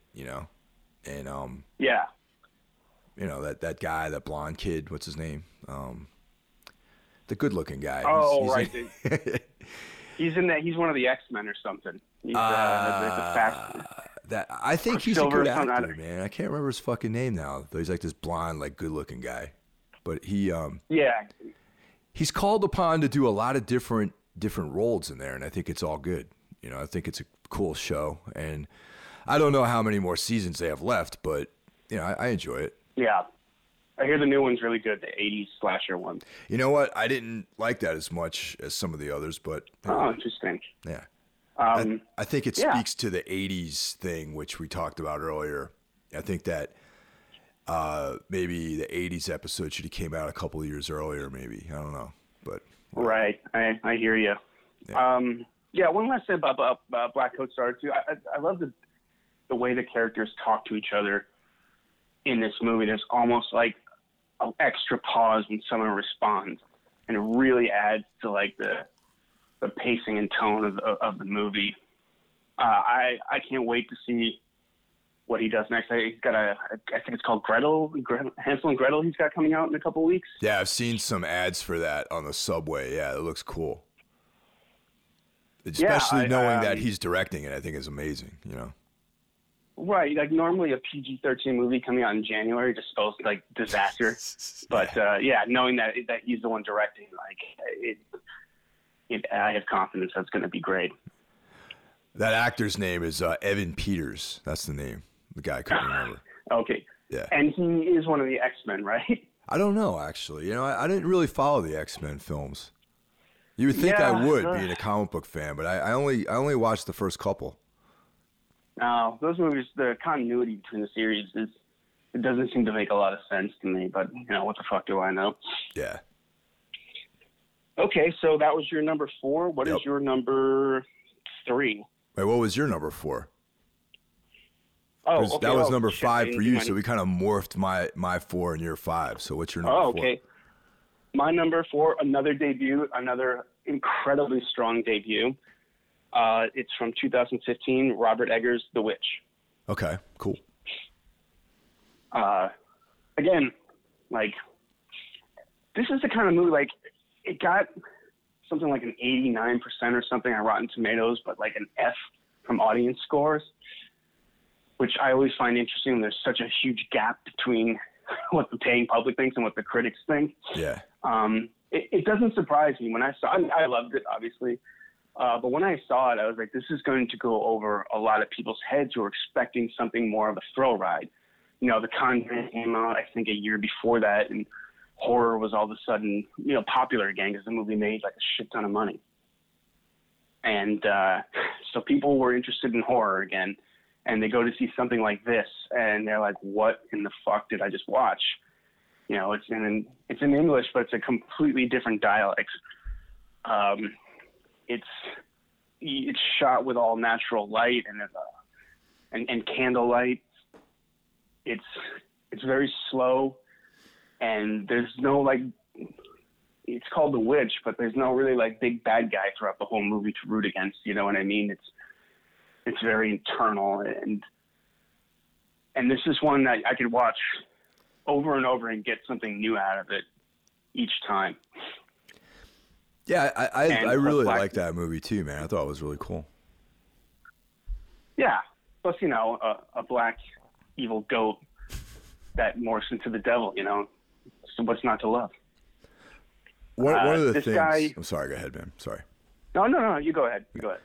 Yeah, one of the things I liked about it too is and I don't even know if this was done intentionally, but the sort of references to Satanism, you know, more of a response to the lack of permissiveness that Christian ideologies have, and how like Satanism was more about like freedom and no repression and giving in to your sort of baser instincts, and as demonstrated at the end of the film, you know what I mean? Right. Like, sort of responding to an oppressive like monotheistic philosophy, you know. And I think that was like the thing I was most impressed about the film. Aside from the craft of making the film and the acting, I thought was great too. Right, and it's a great transformation of that character from beginning to end. And yeah, on a technical level, this guy's the real deal. I don't know if you saw The Lighthouse, it's follow up to this. That I did. That connects to what I said earlier. But go ahead. Yeah, it's an outstanding movie. This guy has my money for everything he does, and this, yeah. Really, really love this one. I see myself watching this probably every couple years. So that we're coming down to the wire now, man. We got our top three. Yeah. You know, this is like the top three here. So my number three is 2018's Mandy, written and directed by Panos Cosmatos, and I think I've watched this movie about 15 times in the last like several months since it came out. So. Yeah. Oh man, this was tough not to include in my top 10. Yeah. I mean, this is just such a stylish, psychedelic trip. Every frame of this movie is gorgeous, even though like it's sort of a brutal story. Yeah, I mean, it's really, the story is quite simple. It's a revenge movie, you know, and there's like a cult and Nicolas Cage. The thing I like about Nicolas Cage, first of all, I've always been a fan of his. I don't give a fuck what anyone says about him. I love Nicolas Cage. Sure, yeah, he's always good for something. I mean, like you're gonna see a performance when you see him. Yeah, and I'm gonna go on record to say that I think Nicolas Cage really shines when he's directed properly. I think that Nicolas Cage requires a very, very good director to get great performances out of him. You know, and I think in this case he got great performances. Like Panos Cosmatos was able to get great Nicolas Cage performances. And absolutely, yeah, and the thing I like about his character is there's like these references to him being a different type of guy, you know, prior to the film, like maybe a wilder dude, you know, like violent. You see someone off from you know, there's that scene in the helicopter. Someone offers him a beer and he turns it down. You see like maybe some alcoholism in his past. Yeah, and they picked that King Crimson song as the intro, and I was like, man, what a perfect fucking song for this scene. Absolutely. And you know, it's just like you can see that he might have had a way more exciting life at some point, and he's you know, sort of this regular guy. He's going to work every day, chopping trees down in the fucking with some lumberjacks or whatever, being flown in. And he's trying to live this more pastoral life with his lady out in the remote area, you know, some remote forest somewhere. And you also get the sense that Mandy, his lady, is kind of underneath his whole salvation as a man. So he owes a lot of his, you know, kind of redemption to her. And that's why when she's taken away from him, it's such a heavy experience for him. You know what I mean? And then he goes back descends into the animalistic side of his personality. Now, all that stuff I just said isn't even explained. It's just your mind, like your imagination is sparked by the film, by the imagery that's presented to you in the movie, and you just kind of build this whole character around Red, Nicolas Cage's character, and that's what I love about the movie. Yeah, I think you hit the nail on the head. Like, it's not explained, but you see it in the character, like the way Nicolas Cage plays it and the way he's directed.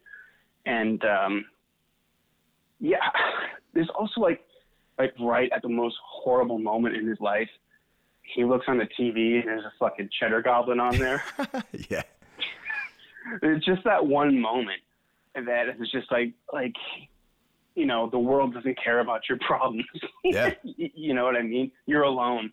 and like all this the heaviness you're feeling, you know, the world still goes on. And I thought that was a really like nice touch, and very bizarre, but worked really well. Yeah, there's so much. The music, sadly, it was the last for Johan Janssen. It's the last score he ever did. He died shortly after, or actually before the film was released. I think he passed away. Before it was released, he passed away. Yeah. Yeah, it's got some people we know on the soundtrack. Faith Colloquia Turner. She does some singing on one of the songs. Oh wow. Okay. The dude from Sun contributed. Stephen O'Malley, he contributed some guitar to the soundtrack, which is great. It adds a lot to the movie. Yeah, that scene particularly, that sort of like scene, I thought was really cool with O'Malley's guitar work in there. Yeah, this is another movie where the characters talk to each other in a strange sort of manner, where there's a lot of pauses and kind of quieter. And I love stuff like that. It can really derail a movie, or it can really, really make it. Like, I don't know if you're a fan of the Neon Demon. I am not. No, I'm not into that. It has sort of, that has a similar vibe, but it sort of doesn't really make sense and becomes aggravating after a while, the way people talk like this. It drove me nuts in that movie. But in something like Mandy, it makes complete sense. Neon Demon, there was that guy that was in the beginning of Love, that Gaspar Noé movie. You know, the guy who starred in that film, who was like got jerked off in the first scene. That guy. Yeah, that's a bad movie too. He's in Neon Demon. Oh, I didn't recognize him. Yeah, because he wasn't getting jerked off probably, but yeah, he was. Yeah, that's probably what it was. But another thing about Mandy is, check it out, man. Panos Cosmatos' father directed Cobra, starring Sylvester Stallone. And Tombstone. Right. Another great movie. But let me focus on Cobra for a second. I feel like... Oh, by all means. Cobra and Mandy have a similar look with the way they use red. Like, there are certain similarities with those two films. And some of the more action scenes in Mandy make me think a little bit of like a movie like Cobra. You know? Yeah, I can see because it also deals with some sort of like, you know, murderous cult. Yeah. There's that kind of similarity. I would have loved Sylvester Stallone to show up in this. That would have been greatest. Sly was in Mandy, you know? Yeah, maybe part two. Somewhere there's a director's cut of Cobra too, and that has a lot more violence in it. That didn't. Right, we were just talking about this, right? Yeah, we were, and Stallone had like a way different vision for that movie than the version that made it to the theaters apparently, and there's like a lot of it got cut. There's you gotta remember too, is the '80s, you know what I mean, and like his version of the film was a lot more extreme. And I mean, I'm sure that at this stage of the game, there's hardly any interest in Cobra, but like, it would be cool if there was like some director's cut of that movie out there at some point. But I doubt that'll ever happen.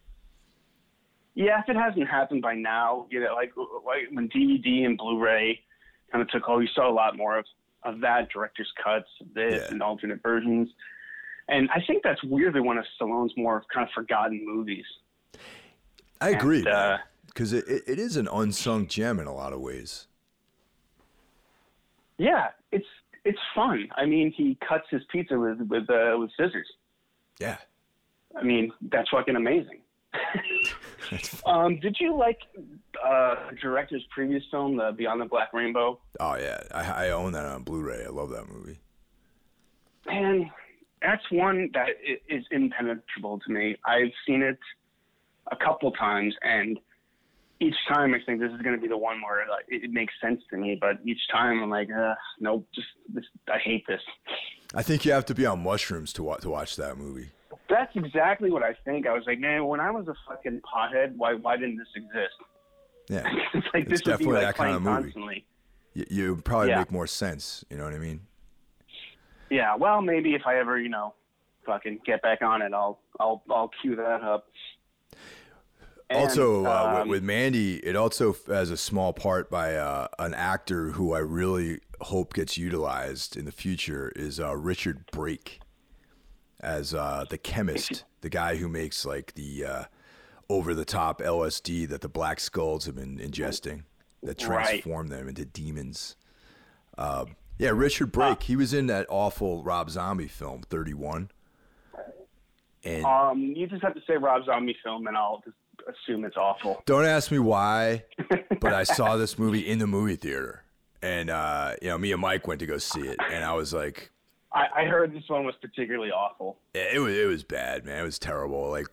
Me and Mike went to go see it on 42nd Street. Like we were doing this whole like thing, and it's like, it's like a new multiplex, but it used to be a different theater, like back in the 70s and the 80s, and it was like the week or two that the film got a theatrical release, and there was like 8 people in the audience, and there was a filmed Q&A with Rob Zombie after the movie, which we stuck around to watch. And Rob Zombie even admitted that he wrote the script for the movie in like an afternoon. And I was like, and I imagine it shows. Yeah, it's fucking all terrible. His movies suck. That guy's everything he's done. I hate all of his fucking movies, man. I hate his films. I hate his music. It made like when you heard the Rob Zombie was going to make a horror movie, like, oh, that makes sense. I'll check it out. And like, what was it? House of a Thousand Corpses. It was just abysmal, and everything I've seen since has been equally bad. But I get it, man. I sometimes you find yourself in the theater wondering, why am I here? Like I saw Hatchet in the theater. Like it was this fucking terrible movie. But last thing about Mandy is like we didn't talk about, like, this movie goes completely insane in like the last 30 minutes. Yeah. Like it is just a fucking complete violent bloodbath. Yeah. Can't wait to see what he does next. Everyone gets their comeuppance in this movie, that's for sure. Yeah, and then again that last shot, it's great. Hell yeah. It sticks with you. Similar to my number 3 movie, which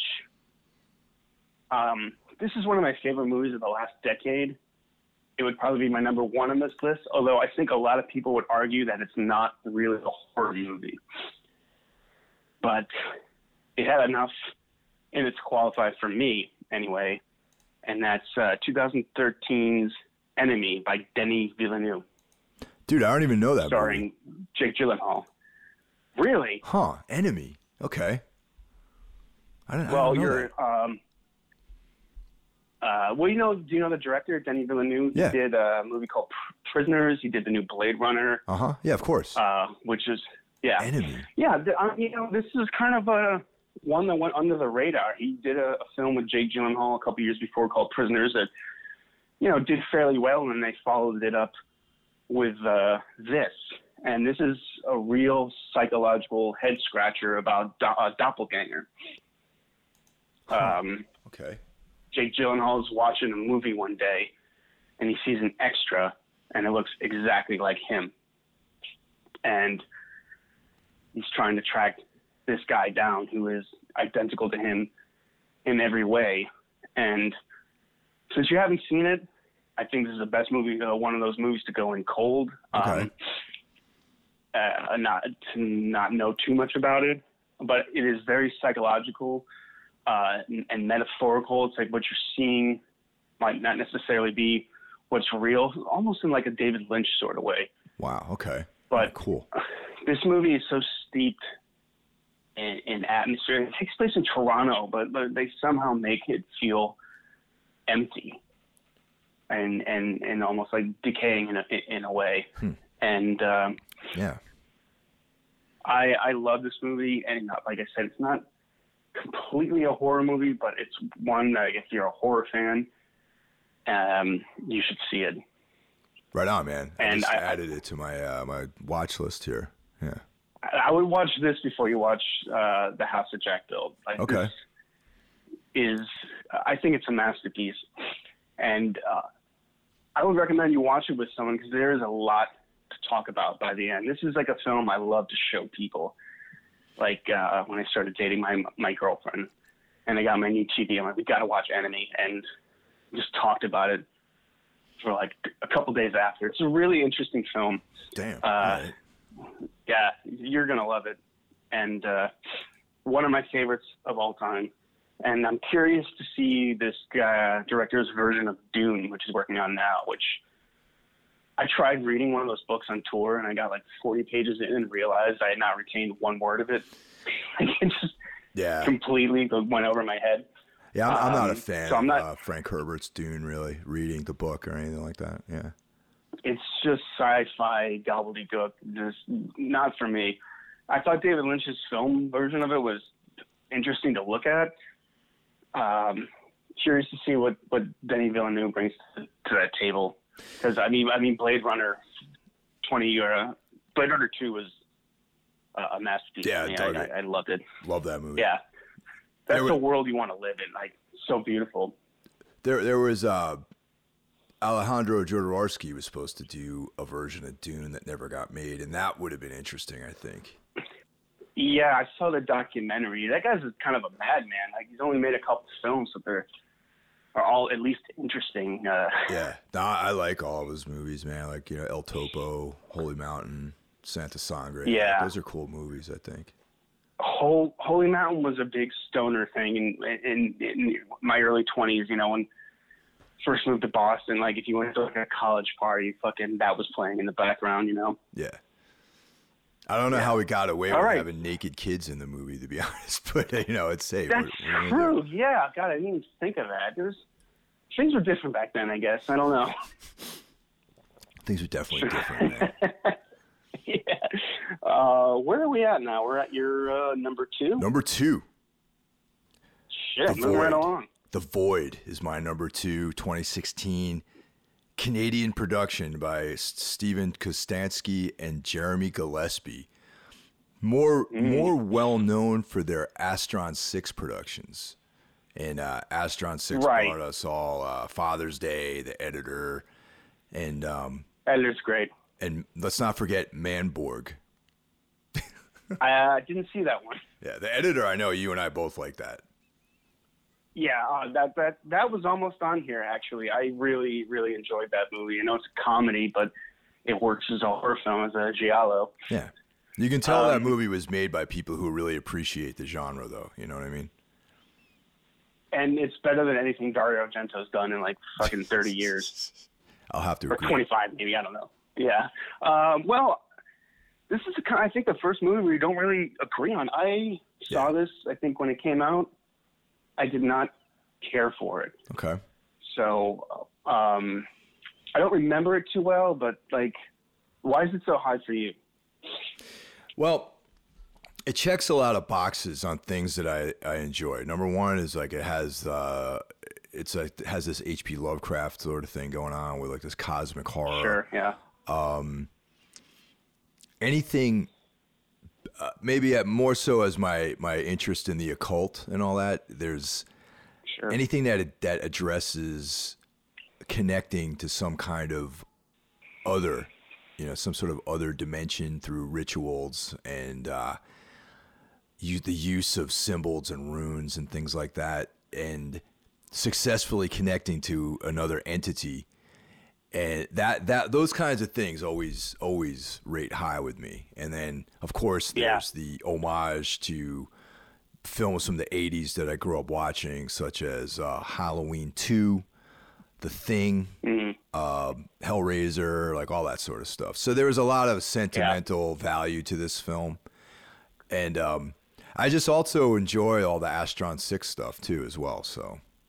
that was why I dug it, and I've watched it several times. And it's one of my favorite movies the last 10 years. Because it's so high on your list, I think I'll rewatch it. For all the reasons you said, I enjoy all those things too, which is why the movie felt like so disappointing to me. Like for me, it just felt like an imitation of a movie, like checking off, hey, isn't this cool? Practical effects, this is cool. it just, yeah, something about it rubbed me the wrong way. But like I said, it's been years since I've seen it, and I'll give it another chance. Yeah, I mean, it's. I saw it in the theater. There's like a Nighthawk. Oh, did you? Yeah, there's a Nighthawk Cinema out here in Brooklyn, and it was a midnight show, and we had food and we were sitting down, and it was just like the whole experience was like perfect. It was like one of these things like I planned to go see it like that night. It was good. And I think, that might not be that might be a lot of why this is so high on my list too. I think a theater going experience, or just like seeing a movie in a certain context, can add a lot to your enjoyment of it. Like the first times I saw Maniac and the girl walks home alone at night. Yeah. It's like really, really like 4 a.m. Like it's one of those things where I woke up and couldn't get back to sleep and put on a movie and just, it set the tone. Like I feel like both of those movies take place in like the weird hours of the night, because I'm up at those hours of the night, and just even recently seeing VFW in a packed house with, the cast and the crew there and everyone's laughing and cheering, like it definitely adds to the experience of the movie. I definitely recommend you see VFW in a theater at a full screening if that's even, I think it is going to get a limited release, and I'm sure it will play in New York. Yeah, I got to check that out for sure, man. Definitely. Yeah, it's great. I'll give The Void another shot here. I'll rent that on iTunes. Yeah, let me know what you think if there changes at all your opinion. But yeah. Yeah, my opinion can be swayed by money usually. But by money. Yeah, I'm taking bribes already. All right. Well, my number 2 is from 2018. This movie is, again, big gap between audience and critics. I think that's going to be the case with all this guy's movies. Ari Aster, Hereditary. Cool. I mean, this movie really got under my skin, especially the last 20 minutes or so. And even the first 30 minutes, you think someone's the main character, and then they're taken out of the movie rather graphically. And it was such an unexpected moment. Again, this is a debut. I don't know if I've ever seen this strong of a debut. I mean, it feels like this guy's been making films forever, and I'm sure he's made shorts and stuff like that. But to come out the gate like this was, it's a statement for sure. This also came with a lot of hype, and it did not let me down. I feel like this might be like the new version of The Exorcist when people talk about what the more disturbing or scary film they've ever seen. This one, I think, is always going to come to people's minds. It has a great performance by Toni Collette. It just goes to show how the Academy really doesn't respect horror. I thought she was a shoo-in for Academy Award nomination of that year. Again, it deals with heavy themes of grief and dysfunctional family, which seems to be a common thread in Ari Aster's movies. I know Midsommar deals with grief and loss and breaking up, and Midsommar is actually another film I considered for this list, but I maybe it's just too new, or maybe when I compared it to Hereditary, it's just not as good. Hereditary goes places you don't expect at all. That movie's completely unpredictable first time through. Whereas a Midsommar kind of hits the beats you think it's going to hit. Not to say it's a bad movie. I love that movie. But Hereditary is a masterpiece. I can't find anything wrong with it. Initially I had Hereditary in my top 10, but I think I dislike Midsommar so much that my dislike for Midsommar dragged Hereditary out of the top 10, like undeservedly, honestly. But it's a great movie. I really liked it the first time I saw it. I did watch it multiple times, and I probably should. It should be in here, I believe, for me too. I mean, yeah, that kid, that creepy daughter, she's great. I'm sort of baffled you hated Midsummer that much. Wow. Yeah, you know what it is. I feel like both characters had a similar trajectory in you know, in both movies, and it's like in some ways, and you know, I mean, this is my opinion.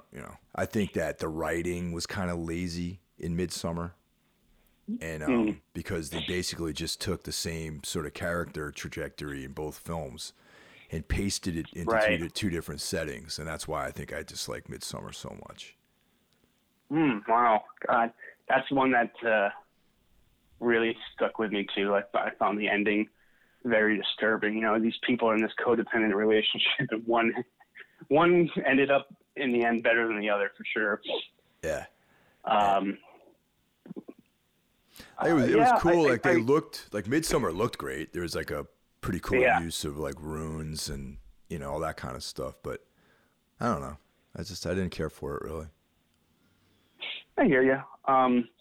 But this is one for the books. I think this is a classic. I guess general audiences didn't really seem to like it. Again, I think people expect to see a horror movie, like, you know, those Conjuring movies came and did their thing, but now it is the movie that like is the new horror movie thrill ride, and that got people interested in horror again. And then they see something like this, and it's mature, it has heavy themes, and it's kind of a bum out. Yeah, definitely. You know, it's not a feel good movie. No. Hell no. Yeah, but it's great. Some of the common things though between like Hereditary and Black Coat's Daughter are films that just are great films aside from the genre, I think, you know? Right. Yeah, exactly. Like they'll be around for a while, and I think they'll continue to find, you know, an audience. And again, with streaming, like if something just ends up on Netflix and you're scrolling through one night, you want to watch something scary, you know, you read this and that, it'll find people. Although, oddly enough, Midsummer and Black Coat's Daughter, those are movies I recommend a lot. A lot of people, they're both polarizing movies. I don't know why Black Coat's Daughter is, but Midsummer I can see being more polarizing. Like after I saw with a group of people and talked about it with my coworkers afterwards, and split 50-50. Like some people loved it, some people hated it. To each their own, I guess. I think that leaves us to the number ones. Number one. It all comes down to this. Yeah. This one, most people won't even consider it a horror film. But oh, interesting. My number one is The Joker by Todd Phillips, which came out last year. And he... oh, wow. Interesting. Yeah. I think it works as a horror film. It works I totally agree. It works as a gritty crime drama akin to Taxi Driver, and it works as that comparison's been made. Yeah, and it works as a commentary on our culture. So it's like a quintessential film, and it also pissed a lot of people off. It created quite a bit of controversy, and all those stuff. Why do you think that is? Why do you think this movie became so controversial before anyone even saw it? Okay, I've been thinking about this quite a bit, and I think that the environment that we live in, all of this virtue signaling bullshit that goes on, where it's more about the vibe today with a lot of people, especially those who engage on Twitter and write blogs, is it's almost like this inversion of letting your actions display what kind of character you have. Instead of actually trying to do something good, to something productive that adds to the general positivity of life, people choose irresponsibly to tell the world how much they hate something in the attempt to elevate how people perceive them. They'll say, oh, I hate this because it does this, this, and this. So look at how good of a person I am, how on the right side of history I am, how woke I am. And I think that's like the reason why people hate the Joker, because there's a lot of strong themes in here. You know what I mean? A lot of, you know, darker subject matter. The main character is a mentally disturbed person and all that stuff. So that's oh yeah, I have to show everyone what a good person I am. I have to disagree with this movie. I have to say I hate it. All blah blah blah, all that stuff. And that's why people are fucking weak-willed and are eventually going to be crushed under the heel of like whatever the new regime is going to be. You know what I mean? No one has any fucking balls to really say what they like. So they have to talk about what they dislike, and I fucking hate that. Yeah, I saw this in the theater, and I listened to a few, different podcast reviews of it, and I was really kind of surprised by the reaction. It got a mostly positive reaction from critics, but it almost seems like you said, people don't want to be seen as liking something that is perceived as uncool. Yeah, I can see if you genuinely didn't like the movie. Of course, taste is subjective, but there was this campaign. It seemed like to be like this isn't cool, and if you like it, you're not cool. And yeah, or if you like it, you're right wing, fucking Trump supporter or something like that. You know what I mean? Yeah, which I don't get any of that from the movie. No. For me, it was just a really well done, elevated comic book film. I mean, there's still some very comic booky elements to it, which didn't bother me, and it's incredibly well shot and well made. It being a Todd Phillips film is even more kind of surprising. I mean, he's mostly kind of known for doing, funny sort of movies, something, not to be taken as seriously. Yeah. Like he did a film called War Dogs that was about arms dealers, and it still kind of had a little bit of a humorous tone to it. Yep. But this is completely in a new direction, and I honestly didn't have a lot of expectations for the Joker, and so I was really surprised at how well made it was, how well it flowed. Not surprised that Joaquin Phoenix is great and is great in everything. Joaquin Phoenix is really badass, man. I love him. But I am really surprised at the huge negative backlash and how this film became politicized. It was very, very baffling to me, but it definitely connected with an audience and made $1 billion fucking dollars. And I really hope, as great as this is, they don't do another one. Yeah, I agree. This was just about the origin of the most famous comic book villain ever. And it did it in a cool way. And everything's about trilogies and franchises now. And I think that's the wrong way to go with Joker. I really liked it. I saw it twice, once in the theater and once at home. It kind of didn't. After I saw it, I was like, "This is one of the best movies of the year." Then I kind of forgot about it. Yeah. And upon a second viewing, it was definitely in my top 10. There's just too much that's good about it, and I think it's going to be something. I'm sorry. Go ahead. What were you going to say? No. Interesting choice. I wasn't expecting that.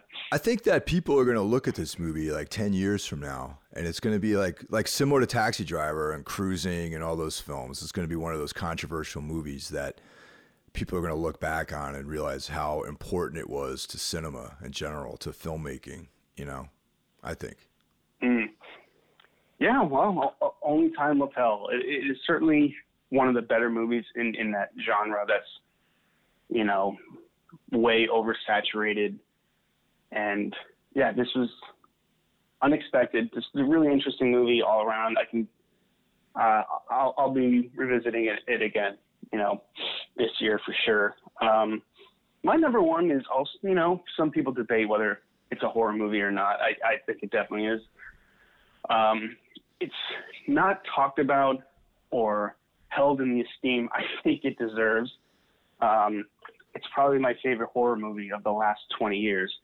It's from 2012, Ben Wheatley's Kill List. Ah, yes. This hits all the things I love, all the things I find scary. Cults, the occult, and playing a larger part in something and you have no idea. That idea to me has always scared me, like the Wicker Man, which is the greatest horror movie of all time, I think. That's that premise, Midsummer, that stuff really disturbs me. And this movie, hits all those notes, and it's perfectly it's just so well made. This looks like it could have been shot and put out in like, you know, the late 70s. Also the idea of like an unhinged hitman becoming more and more unhinged as the film goes on. I mean, it's just so well done. I love the way there's a sense of unease from the very beginning of the movie, and Ben Wheatley just keeps ramping it up as it goes along until it just hits that like real downer, disturbing ending, and then it's just immediately over. The ending was so fucking intense, man. I love the ending of that film. Me too, man. I mean, talk about fucking. You knew something horrible was going to happen, but you weren't exactly sure what. Like, I thought it would have more of a traditional sort of occult sacrifice sort of ending, and that is definitely not the case. It'd be one of those I wouldn't even know I was watching necessarily like a horror movie had I not seen it compared to other, you know, occult thrillers and such. But you just feel like something's so wrong, and yeah, like I said, he just keeps ramping that up. Ben Wheatley's a really interesting director. He doesn't seem to want to do the same thing in the same genre. He seems to, you know, he made his horror movie. He's made he recently made a movie called Free Fire that I really liked. It kind of went under the radar. It's sort of an action, sort of a comedy. But he's great. He's an interesting director, and I think he's made the best horror movie of the last 20 years. It confuses me why more people haven't seen it, or people kind of shrug it off. I really enjoyed this one. That's another one. I'm like, you haven't seen Kill List? We're watching it. You know, I've seen it multiple times with many different people. And yeah, I love it. I hope Ben Wheatley makes another horror film at some point, because he's really fucking good at it. Yeah, I dug it, and like you're saying, it has, for most of the film, it has this kind of crime drama like vibe to it. You know what I mean? Sure. And then it slowly reveals itself. You know, and that's what I really dug about the movie as well. Yeah, exactly. And that ending I thought about for days. It's really unsettling stuff. Well, we did it. Well, that's it, man. Top 10. You know, you want to run through some of the runner-ups we got? Yeah, sure. I mean, God, again, any of these could have been number 11 for me. And you cover actually most of my honorable mentions. The only ones you didn't was a film from 2018, a French movie called The Night Eats the World. Oh, I saw that. That was really good. I dug that one. Yeah. Yeah, me too. It was, you know, just when you think, you know, zombies, like, I mean, at this point, I'm fucking sick of them. The Walking Dead kind of killed it for me. Yeah. Do not like that show. This was cool. Like, it was, you know, a one-man show, not a lot of dialogue. Even though, like, it's in France, everyone's speaking English, but, you know, whatever. I can overlook that. And it's really about this guy, like, feeling really lonely and bored and slowly unraveling. And it's really good. It's not particularly scary or anything like that, but it's just a really good, well told story. Yeah, it's very moody. Very moody. Yeah, and the guy's good. Again, the movie's on his shoulders, and he does a great job. And you really, I think, could identify with, like, if that was you, how lonely and fucking depressed you'd be. And the other thing we didn't talk about was 2014 directing duo Justin Benson and Aaron Moorhead, Spring. I have one of their films, another film of theirs on my runner-up list, but yeah.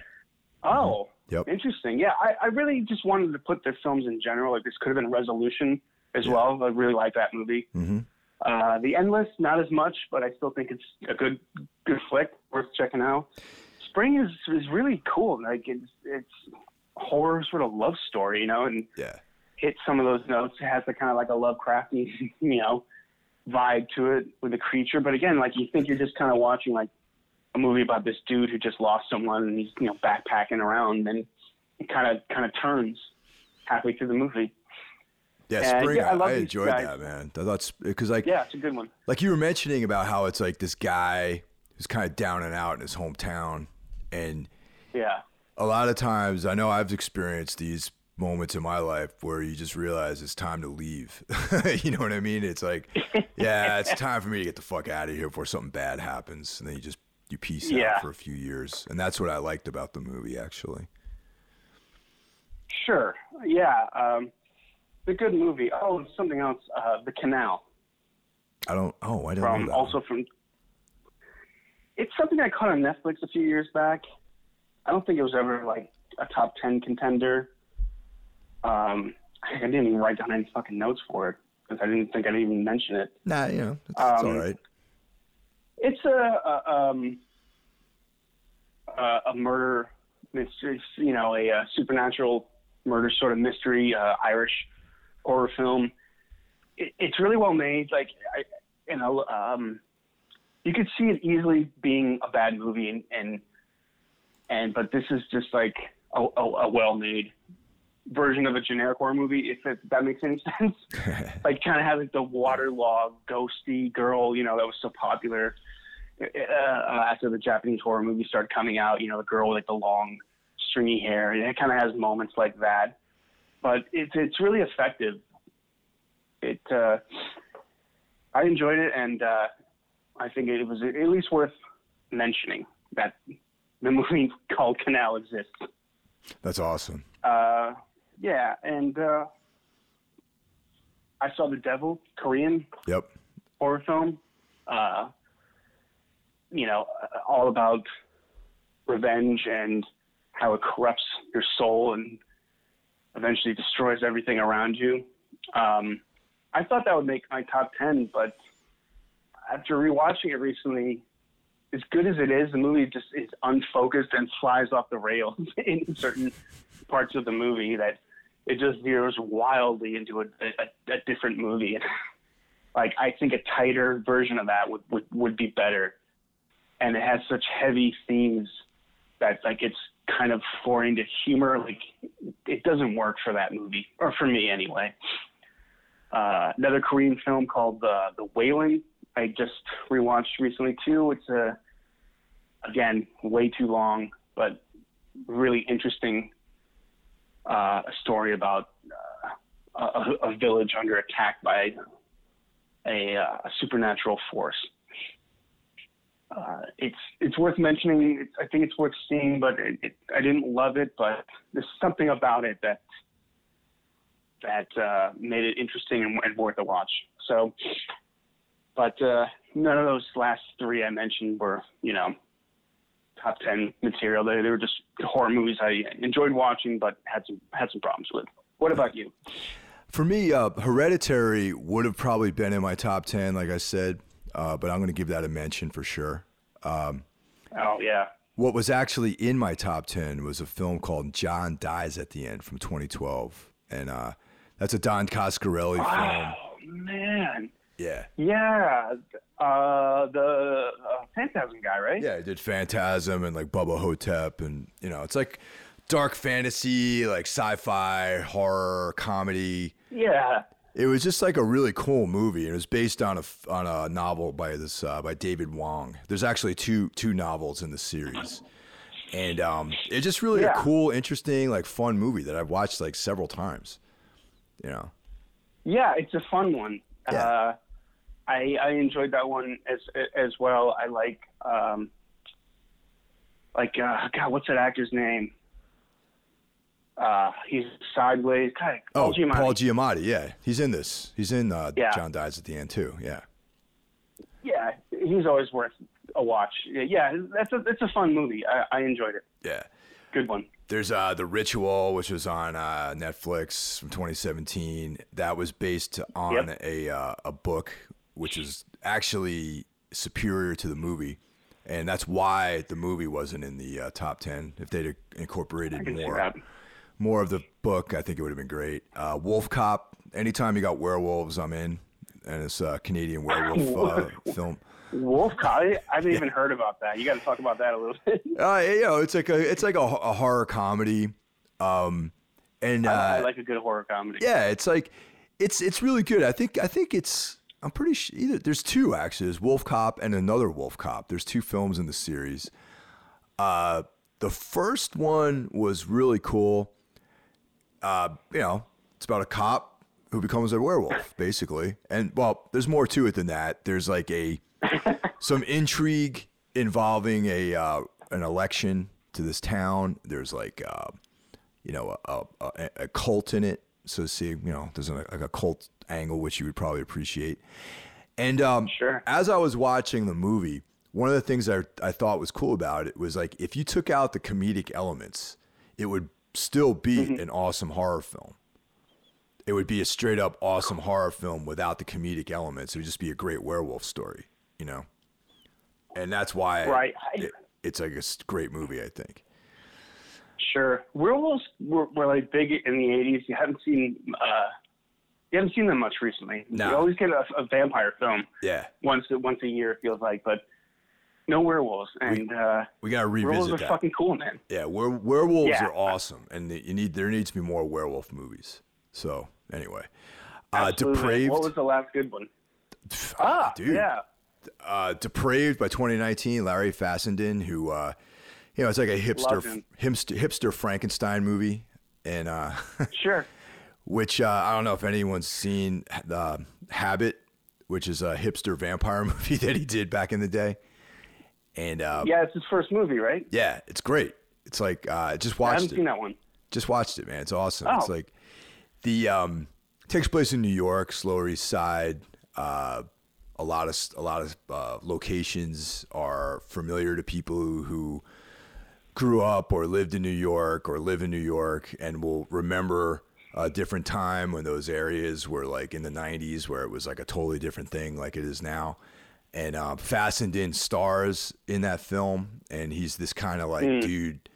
You see him, and you're like, yeah, this guy looks like he's into like Cop Shoot Cop and the Swans and stuff like that, and like this kind of Lower East Side like scumbaggy kind of dude, And for sure, yeah.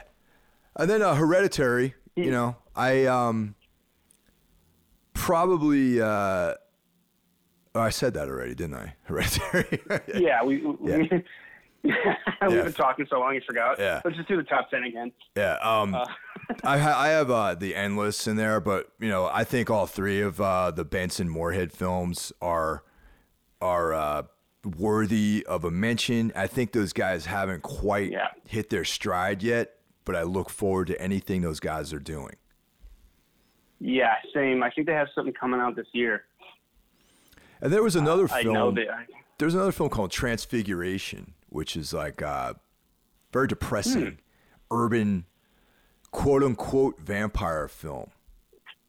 And I think I haven't even heard of this. I think you could still find it on Netflix or Shudder or something like that. It's about this young boy who's like growing up in like a project. He's fascinated by vampire lore, and he sees himself as he's a human, but he thinks he's a vampire essentially. And okay. Yeah, the movie has a lot to do with depression, sacrifice, feelings of hopelessness, and it's a very powerful movie, and that's definitely worth a mention. You know what? I've heard of that. Yeah, I have heard of that. I think I was trying to watch it, but I couldn't find it anywhere. I think you can get it on Shudder maybe, or it's on Prime, or it was at one point on Netflix, but I'm not sure what happened to it. Oh, right. Yeah, okay. Maybe it was in my queue or something. Something about that sounded really, really familiar. Highly recommend it. Yeah. Speaking of Larry Fessenden, just go back to that for a second. He made a movie about a killer catfish called Beneath that I really enjoyed, and most people thought it was like made for sci-fi like junk, but I just really enjoyed it. And if you haven't seen that, check it out. I mean, it's a bunch of kids in a boat being attacked by a giant fish. That's awesome. I got to check that out. I didn't even know about that one. Yeah. It's strange for Larry Fessenden. His movies are usually a little bit heavier and deal with more. And this was just kind of like a simple, movie with like dumb kids being eaten by this giant fish. It's not CGI'd. It's just a good time. I mean, that's when I show to people, I'm like, you're fucking nuts. I can't believe you like this. But, sometimes you got to like some trashy shit.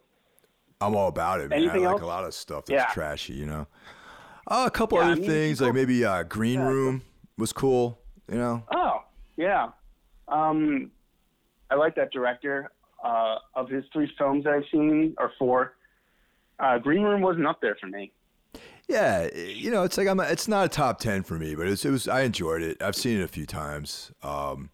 Me too. Yeah, that movie is loved. Like, people really, really like that one, and it was okay for me. Like, it seemed for something that took place in the real world, it seemed something very unrealistic to me. Yeah. But I don't know. Yeah.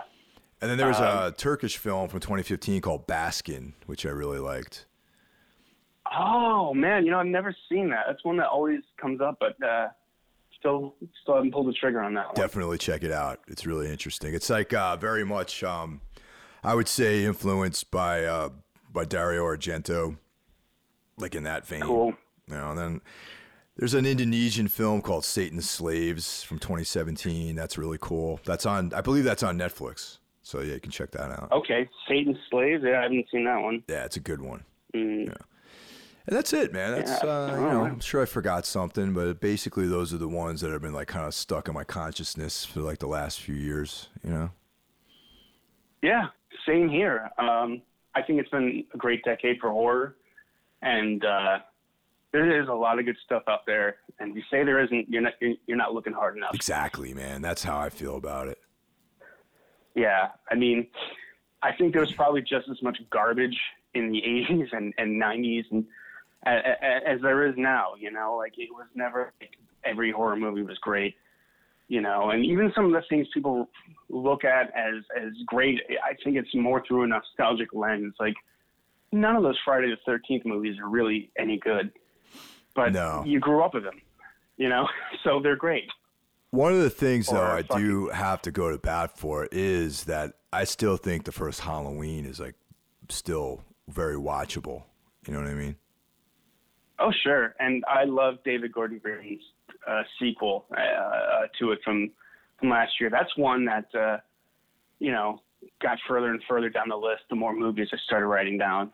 As much as I like it, it does have some deep flaws in its logic in some moments, and that's what kept it out for me. Yeah.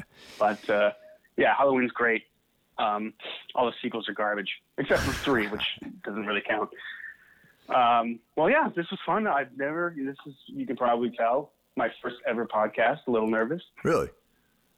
Huh. Yeah, I've never been on a podcast before. I feel like you've been like you seem like an old hand at it, honestly. No, I just like to run my mouth, so this is perfect for me. Well, it's perfect, sort of format then. Yeah.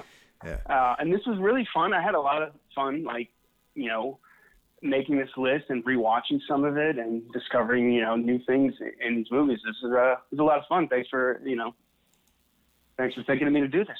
Yeah, man. And you guys out there that are still listening, thanks a lot for checking this out. And let us know, man. Let us know what you think. And man, we'll do this again sometime real soon. All right. Cheers, everybody. Absolutely. All right. Thanks, Mike. You got it.